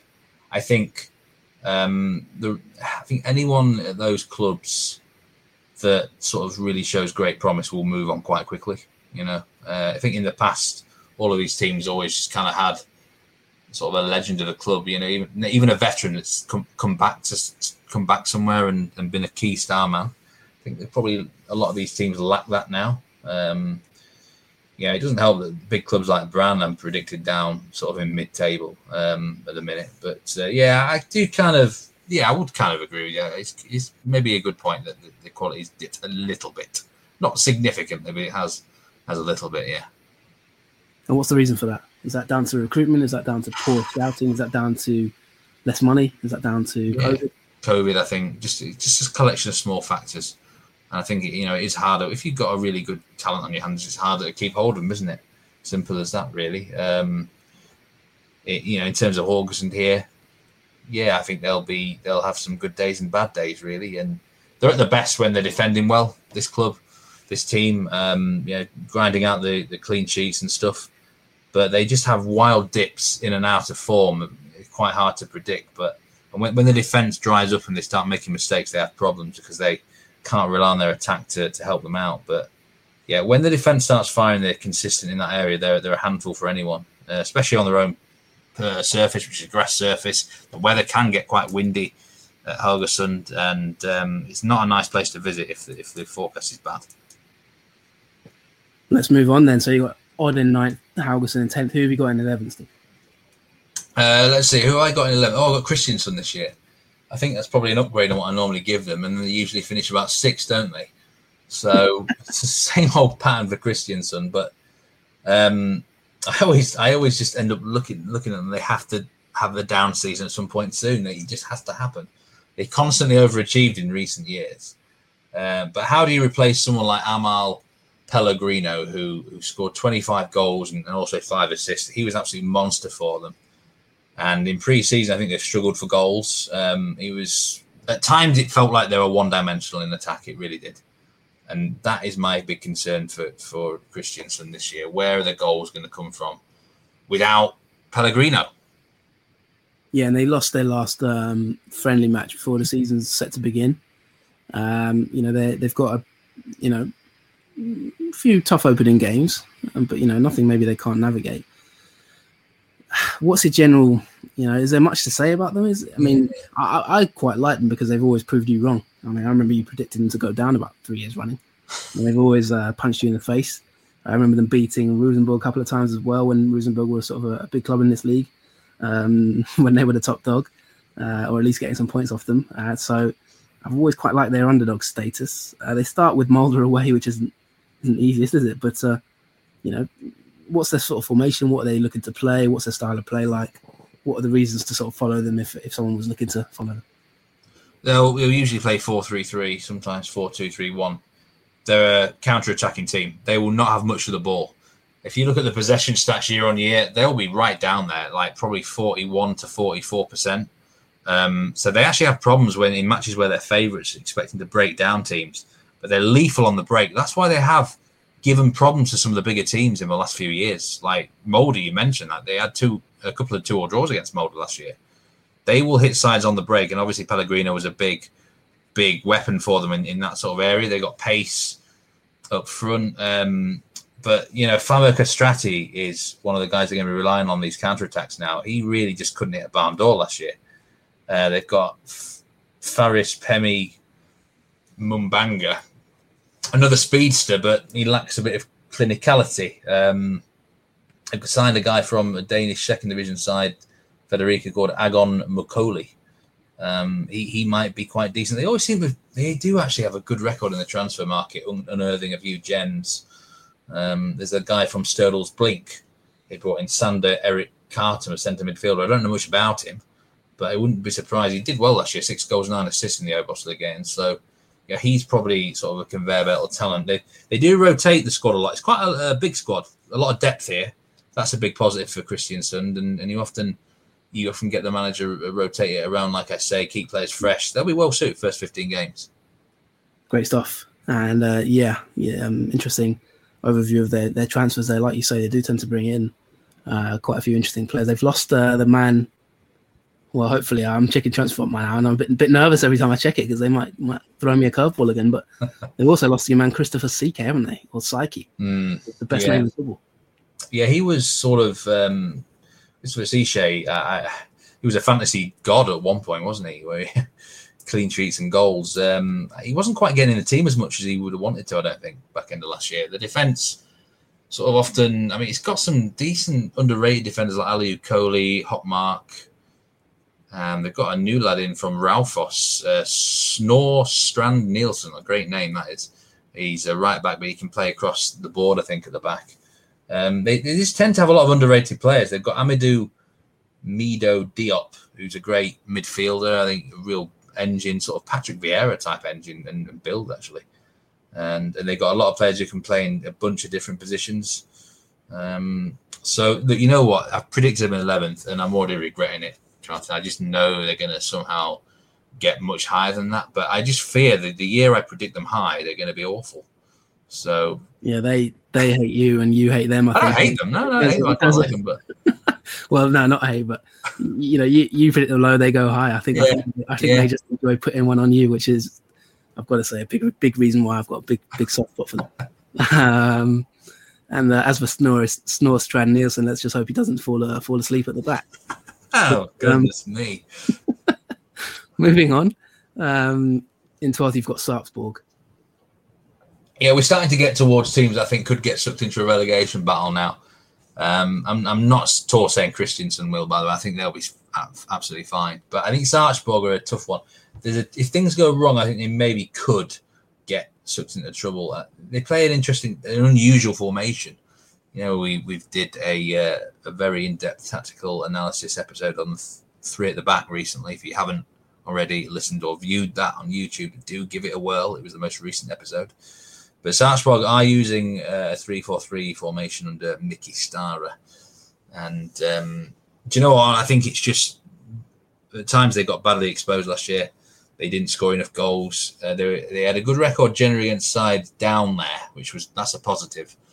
I'm really struggling actually in terms of their prediction. I think they could be anything. They could be down there struggling, or if things go right, they could be top half. It's a difficult one to work out with them because they are a bit unusual. Like I said, they're a different system to everyone else, and sometimes it gives them a good matchup, sometimes it doesn't. They've signed quite a lot of players, which might work out, it might not. I'm really struggling with this team this year, to be honest, Jonathan. I think I can tell. It could be anything. Sounds like, yeah. I mean, that's a fair point. Sarpsborg, I don't know about them. It seems like a bit of a not pulled up too many trees, have they recently? I mean, they used to be all right, didn't they? Yeah, I think they used to be very predictable. You knew what you were going to get with them under Guy Backer, 4-4-2. And, they were pretty easy to predict, really. They were up there. They were challenging top half. They had a great year in Europa League. Now it just feels like I think they lacked goals at times last year. That was my big concern. I'm not sure they're getting them this year either. Although they haven't lacked for signing strikers. They've signed 4 this off-season. They've brought a guy called Mubarak Kompore, who I think is going to be more backup. They brought Christian Opseth in from Bengaluru in India. Ex-Buda Glimt man. He was a proven goal scorer at his levels. I think if he gets service, he can go well. Ibrahim Kone's come in. And Rashad Mohammed, who they once sold actually for £600,000 to a Turkish club. He's on his way back. They've already got guys like Stefan Shalovic and Moss. I mean, if they're only playing with one striker, who's going to get the job? I don't know. But it's just like they're kind of searching for this guy who's going to get them goals. They've got, on paper, they've got enough quality in defence and midfield that they should be fine. It's just I feel like the system doesn't always work, and they can get dragged into negativity. And, this could be a really low prediction or it could be accurate. It's, as I say, it's just a tough side. Yeah, fair enough. Sounds sort of fairly tough to predict, but you've got them to sort of keep their head above water this season, certainly. Now let's, on that subject, move towards the relegation zone because we've got 4 teams left. 2 will go down. 1 will be in the relegation playoff. Now, traditionally, we sort of do touch on these relegation teams in some detail, but you made an interesting point before we started recording. Why are we giving these relegation teams so much airtime? So I don't know if you want to just go through your predicted bottom four right now in order. You fancy doing that, Steve? Yeah, well, in 13th place, I've got Tromsø, newly promoted Tromsø, of course. 14th for the playoff spot, Strømsgodset. 15th, I'm going Mjøndalen this year. And 16th, I'm going with Sandefjord. So, yeah, those bottom two straight down. And I think these are the four teams that look most at risk of getting dragged into trouble, really. And if we're being honest, I was a little bit negative perhaps about Sarpsborg then. If I look at them on paper, they've surely got enough to avoid a relegation battle. So I think for these four teams are going to be fighting it out. The two I'm quite keen to touch on, although Mjøndalen as well, to be fair, we've had some compelling interviews with them in the past, haven't we, and their manager. But I'm quite keen to touch on Tromsø and the kind of nightmare that's been going on at Strømsgodset, because that is a bit of a chaotic situation, isn't it? But let's start on a positive with Tromsø. They're back, and bit of a hellish year for them, isn't it? Because they've obviously won promotion, won the Obos League, didn't they, as well? But they did have to watch their neighbours, go through nearly an unbeaten season. And traditionally, they're actually considered a bigger club than Bodø/Glimt, aren't they, Steve? So just tell us about that northern rivalry up there, and how good is it to have Tromsø back? It is great to have them back. It's the first game of the season, actually, Bodø/Glimt against Tromsø. But they've fallen on times that they wouldn't have expected. Going down. I suppose going down isn't unusual for them, but to see Bodø/Glimt rise must be very painful. I mean, this kind of sums it up. They've brought in Isaac Amundsen on loan from Bodø/Glimt. I mean, that's almost embarrassing, I think, for Tromsø to be relying on on a youngster from Glimt to help them out. But at the end of the day, they've got to be practical here. They need to stay in the league. And, this is a squad. It's not the most in-depth squad. They've not signed too many new guys this year.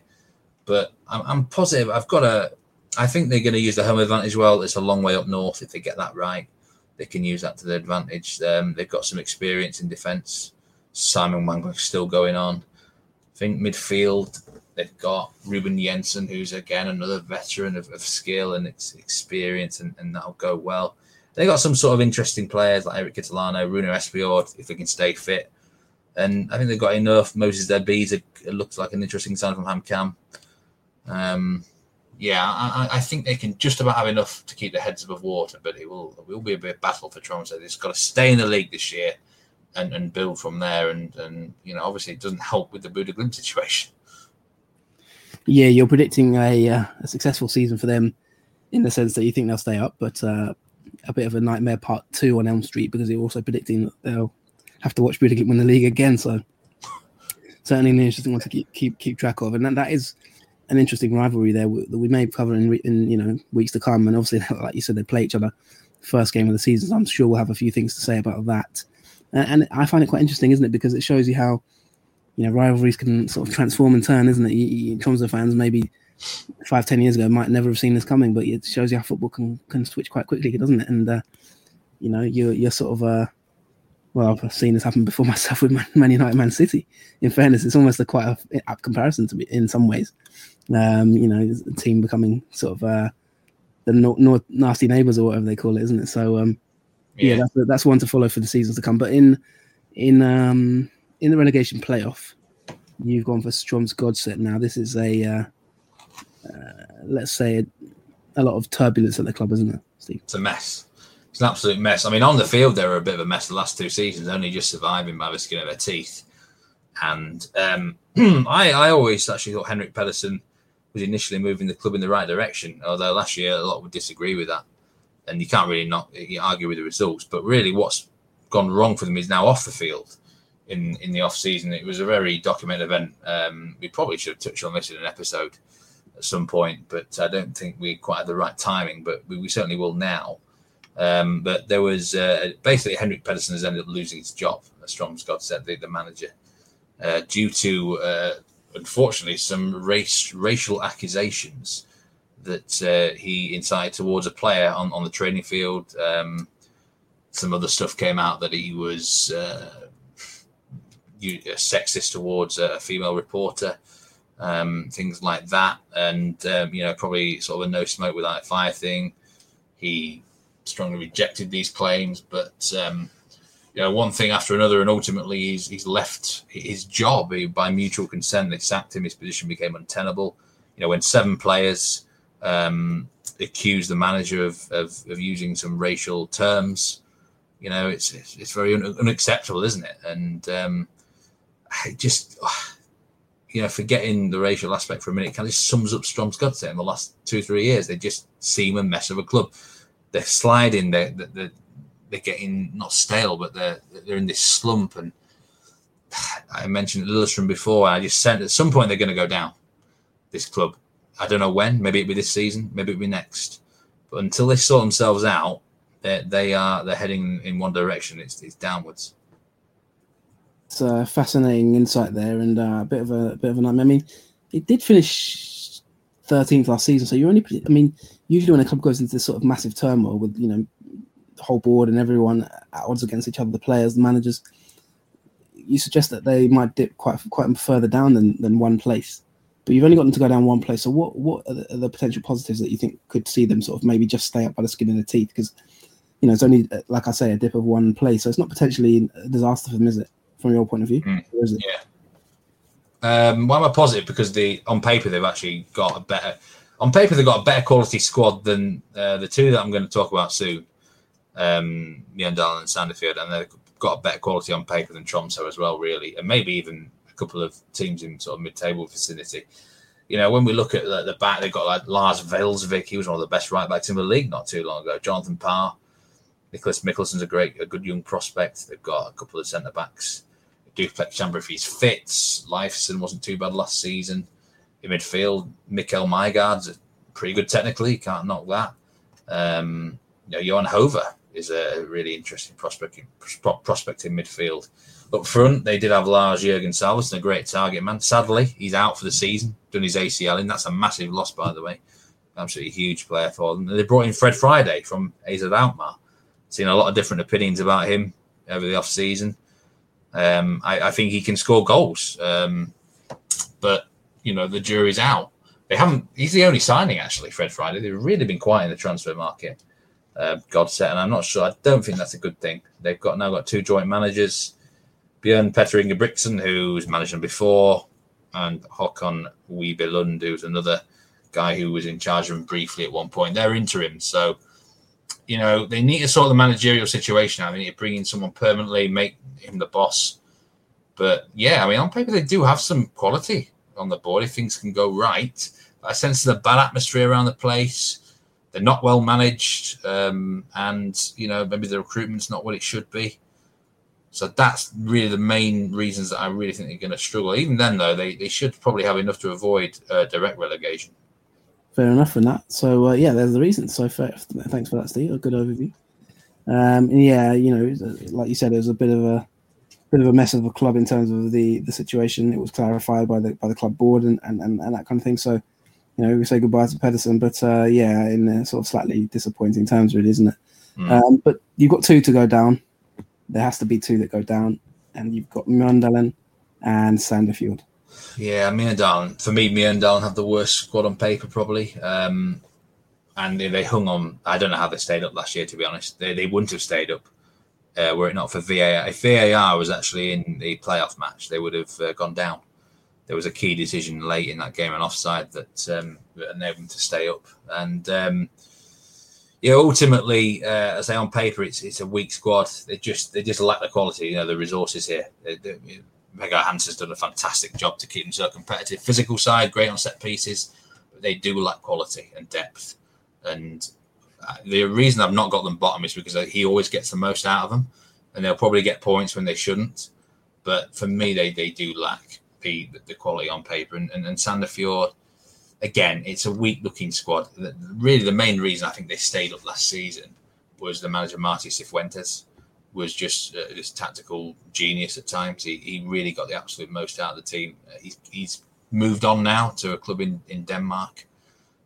So that'll be a big loss. Sandefjord finished 11th last year, but they definitely overachieved in terms of the points, expected goals and stuff like that. I think they can regress to the mean. They're not shocking, They've got both sides do have the odd good player in there, but I just think it's significantly a worse looking. These two teams do have the worst looking squads on paper, and that ultimately will tell. Sandefjord, by the way, they've got a joint manager situation as well. Hans-Erik Odegaard and Andreas Tegström are in charge. Again, I don't like that. I think you need a main man in charge. I just don't think the joint thing will work. And I could see them. The last time they're in the league, they survived the first season, and then the next year they were rock bottom. And something similar again. Sadly, I think for Sandefjord, I think both these sides go down automatically. Fair enough. That's a pretty fair enough overview. So let's recap the table before we take a break before part 3 and our 10 to watch.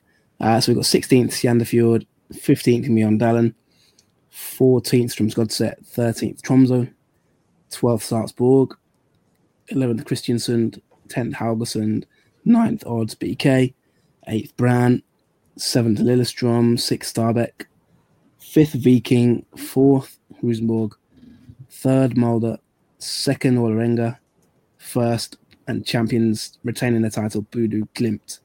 Are you happy with your table, Steve? No, because I know there's going to be teams that prove me completely wrong, but hopefully I get a few right as well.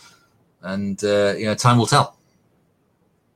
Fair enough. Fantastic stuff. And that's it for part 2. Coming in part 3, we'll look at your 10 to watch. And I'm quite excited about this because it's always a famous part of it's always a popular part of the podcast. So tune in part 3 and we will go through Meatman Soccer's 10 to watch in the Eliteserien this season. Stay tuned.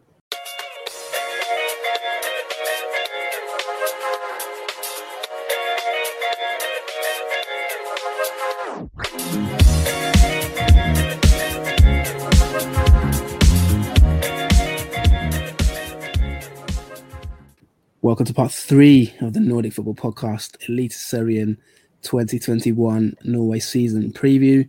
The special episode, as we did in Sweden a few weeks ago. And the final part of this episode is the 10 players to watch for you this season. Maybe this could be for your fantasy team, could be just in general, could be players that we think are gonna, excel and then move on to pastures new, catch them while you can style. So generally speaking, before we get into this, Steve, there's been a real sort of influx of interest in Scandinavia and Norway in particular, isn't it, for players at the moment, just because of the success of the likes of Hauge, Hakon Evjen and others, isn't there? So just give us an overview before we get into your 10 of what the situation, a lot of teams are being scouted, aren't they, at this moment in time in the Eliteserien? I think there's never been more interest in players in this region than there has been now.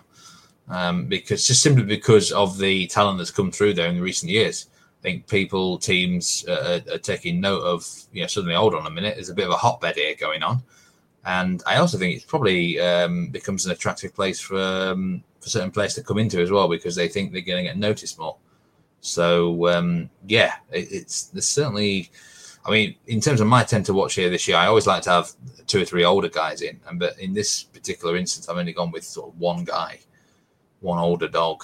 Most of me tend to watch are on the younger side, who can probably develop and, ultimately may end up leaving the league even this season.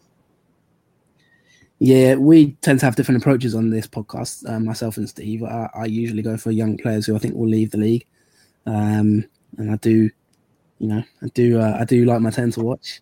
Whereas you like you say, you tend to go for a bit more established. But I noticed on this list, there's quite a few young players here, Steve. So you had a bit of a change of heart, haven't you? I have, and you come into my thinking. Yes, I think it's your influence here. But I probably could have maybe put a couple more veterans on there. The way I see it, 10 to watch, it's not always about youngsters that come through and develop and going to become better. It's about players that can make an impact for their club this season. Whether he's 35-year-old, one to watch can mean one to watch in many different ways. Yeah, I definitely agree with that. I think we have slightly different approaches, but it's that makes for an interesting debate and interesting podcast. That's the whole point of it. We're both strong-minded and we have our own opinions on what one to watch means. So that's the beauty of this show. There's no rules, and you can kind of do what we want to a certain extent from that point of view. So, Steve, take away your 10 to watch for this season. I don't know if you want to go in order of name and then a bit of an explanation, or do you want to read off the names, and then we'll go into them? I think we'll go into. I don't know. I'll read them all out now, actually.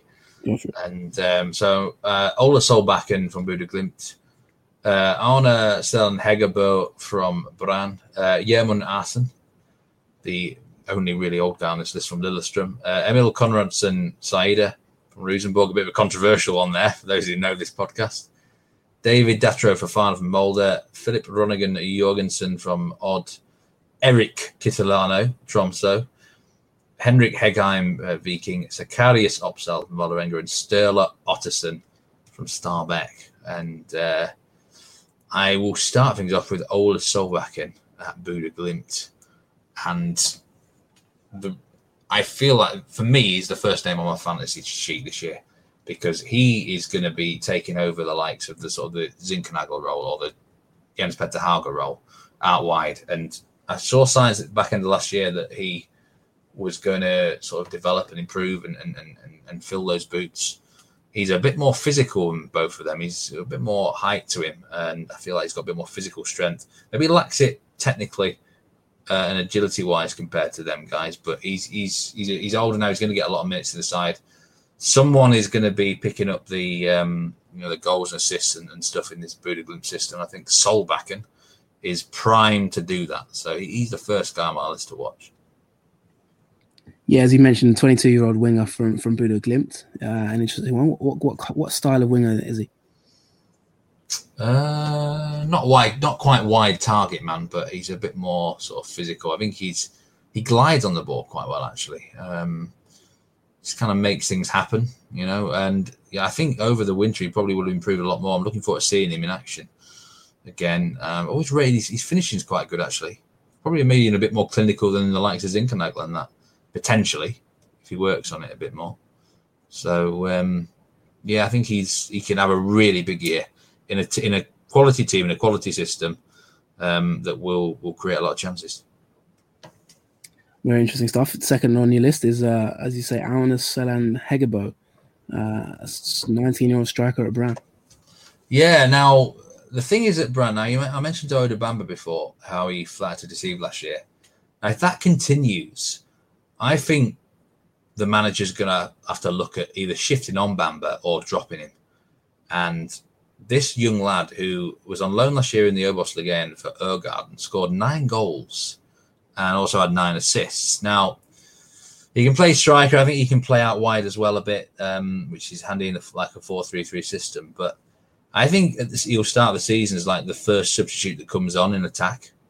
And if he takes his chances, he could end up becoming a starter if other players fail.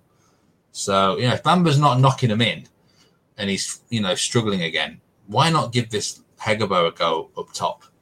And, I don't know an awful lot about him, but I think he definitely is one to watch. If that's a fair record in a poor side in the Obos last year. And I think Brann would be foolish not to give him minutes to develop. So he could be certainly a surprise. Next on your list, you've got Gjermund Aasen, and this is the oldest player on your list, isn't it? It's a bit of an old head here. Yeah, I just feel like he has been one of the better players, actually, at Rosenborg in the last 2 years. He's been hampered by injury a bit. He's not been played in the right positions. He's not been given fair enough crack of the whip. And there's more in his tank. I've always rated him. He's a great talent. He's been around the block. He's 30 now. This Lillestrøm side is going to rebound. I think he'll be on quite a few of the set pieces at times. He'll be a driving force, use his experience if he can stay fit. And I just always sense there's a lot more for him to give in recent times, and he could explode again here at Lillestrøm this season. He's old, he's 30 now, but I really think this could be a golden year for Gjermund Aasen. Now, the next player on your list, it's a bit of a controversial one here, Steve. I don't want to say too much, so I'm going to just let you introduce him, and then I'll make my comments afterwards. So this is Emil Konradsen Saida at Rosenborg. Now, there was an episode. Now, was it last year, Jonathan, or was it the year before? Last season I kind of really ridiculed him. I was slagging him off a bit. So basically, I'm just covering my own arse here. No, the thing is, right. I believe if Rosenborg are to have a good year, he has to explode. For me, it's now or never for this player. He has to kick on now. And he's only 20-year-old, and I kind of criticised him last year. I said I don't think he ever will reach a certain level. But if he is to actually sort of exceed himself and kick on, for me, it has to be now. It's near enough now or never. He's the one player in that Rosenborg team who's got the pace, the flair, and maybe sort of the unexpected nature. He can make things happen. His decision making, I still don't trust it. I still don't trust his finishing, but he can make things happen. And he's kind of the odd one out in that sort of midfield and attack. He offers something different to them. And if things go right for him, he does make some strides. He could have a big year. He could. He's just an interesting player for me. I've got a good feeling he might surprise in a positive way. But equally, he doesn't make these developments. He could flop. But just a gut feeling here. He because they need him to perform. He goes well. Yeah, I remember that show quite vividly. Yeah, you did. I think the funny thing about it was we picked our sort of two talent. It was a talent focus, wasn't it? And you took your talent focus and that's how you ripped into pieces. So, but I do think as you've identified there, there is a bit of a gem of a player in there somewhere. I think that was what we can sort of get across, and let's see if he can kind of show why he's so widely kind of tipped to be a big player. So let's see how he gets on. Emil Conradson's side is certainly one to watch this season. Now, the next player on your list is someone that I remember talking about in pre-season, ahead of Mulder's big game in the Europa League against Hoffenheim. He caught my eye, certainly. I remember reading his name on the team sheet to you, and you've now seen enough to put him on your 10 to watch. Yeah, David Detra Fofana at Mulder, striker, attacker. They signed him from Abidjan City, and he was compared to very highly. When this move happened, we saw him in the Europa League. If he's catching against Hoffenheim, he's only 18-year-old, which let's be realistic here. Let's not expect miracles. He's still going to be raw at times, and whether or not he's going to be regularly starting, I'm not sure. But it's clear Mulder have a gem of a player on their hands here, who will develop as the season goes on.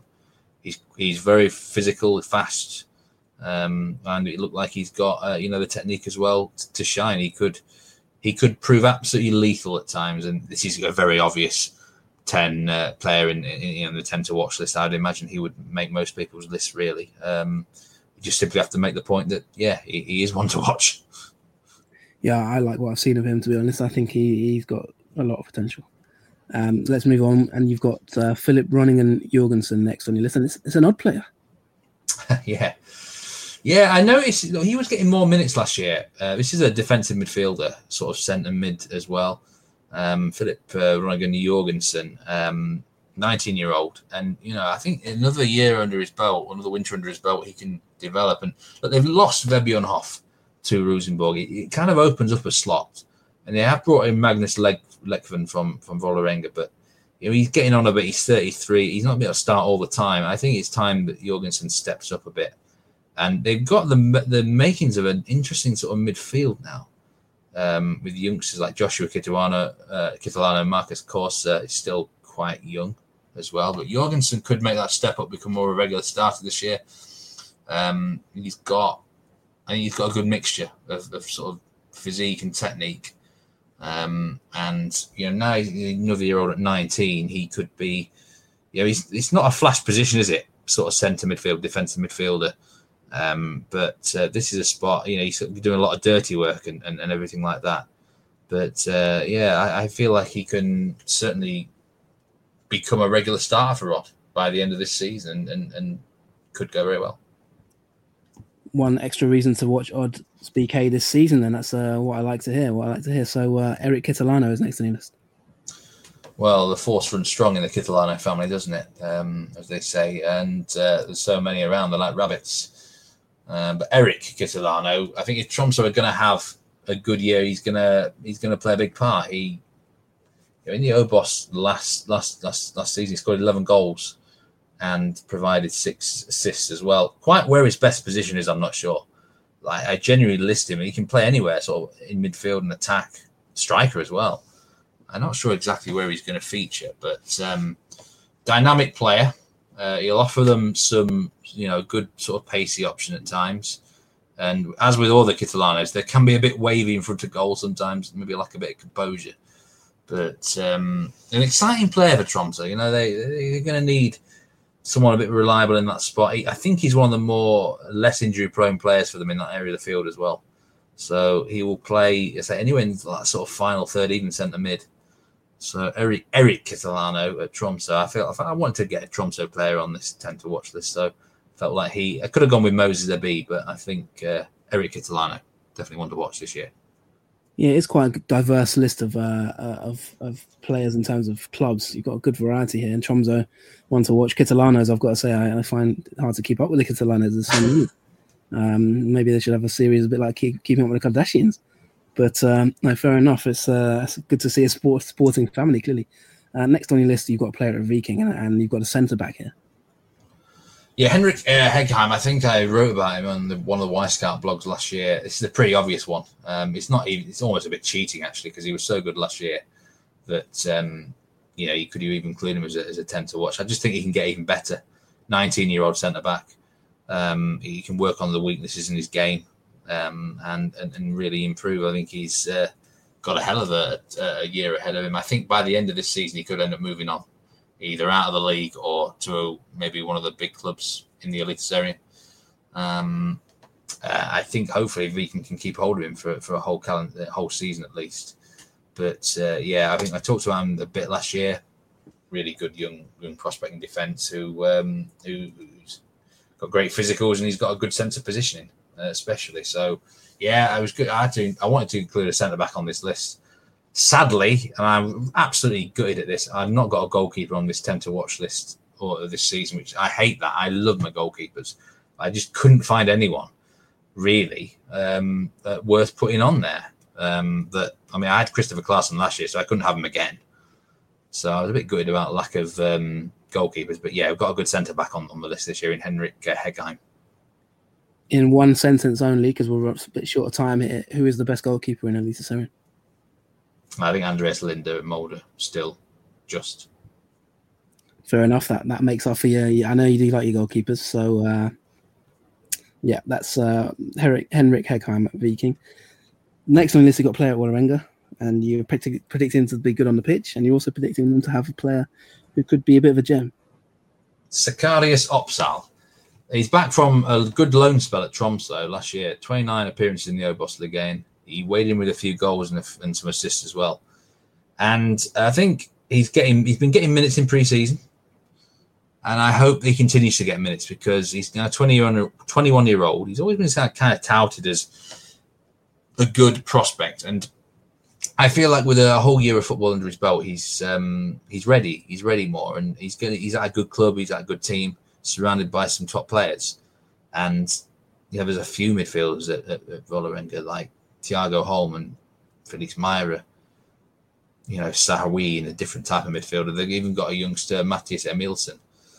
But I think Opsal is definitely potentially one to. I'm not as confident about this one, to be honest, Jonathan. I've got a feeling he probably won't get enough minutes, but I just wonder what he's got in his tank now after a whole year of football under his belt. So, I hope he can develop. Yeah, and if he doesn't get enough minutes, Osam Sarawi and Odin Thiago Holm are certainly two players as well that could potentially rack up a lot of minutes as well, aren't they? So a lot of players to watch at Vålerenga, which is an interesting thing, interesting development, because they in the Dyle years weren't that probably so exciting to watch, were they? But it's good to see. And finally on your list, the spotlight on Stabæk. You've got a right back here, 20 years old. Who is he? Sturla Ottersen. He caught my eye at the back end of last year. I think he could be one of these another one of these young talents that Stabæk seem to breed and develop, and I think he's got good pace as you expect of most fullbacks, but just someone I think can. The thing at Stabæk, right? Players can move upwards and develop very, very quickly. Sometimes it's like in the space of just a few weeks or a few months. You often feel like, where have you come from? Where did he come from like this suddenly? And I just wonder if Ottersen could be one of them lads it could go the other way as well, but he's set to be starting for them there in that spot at right back. He can, I think, play left back as well.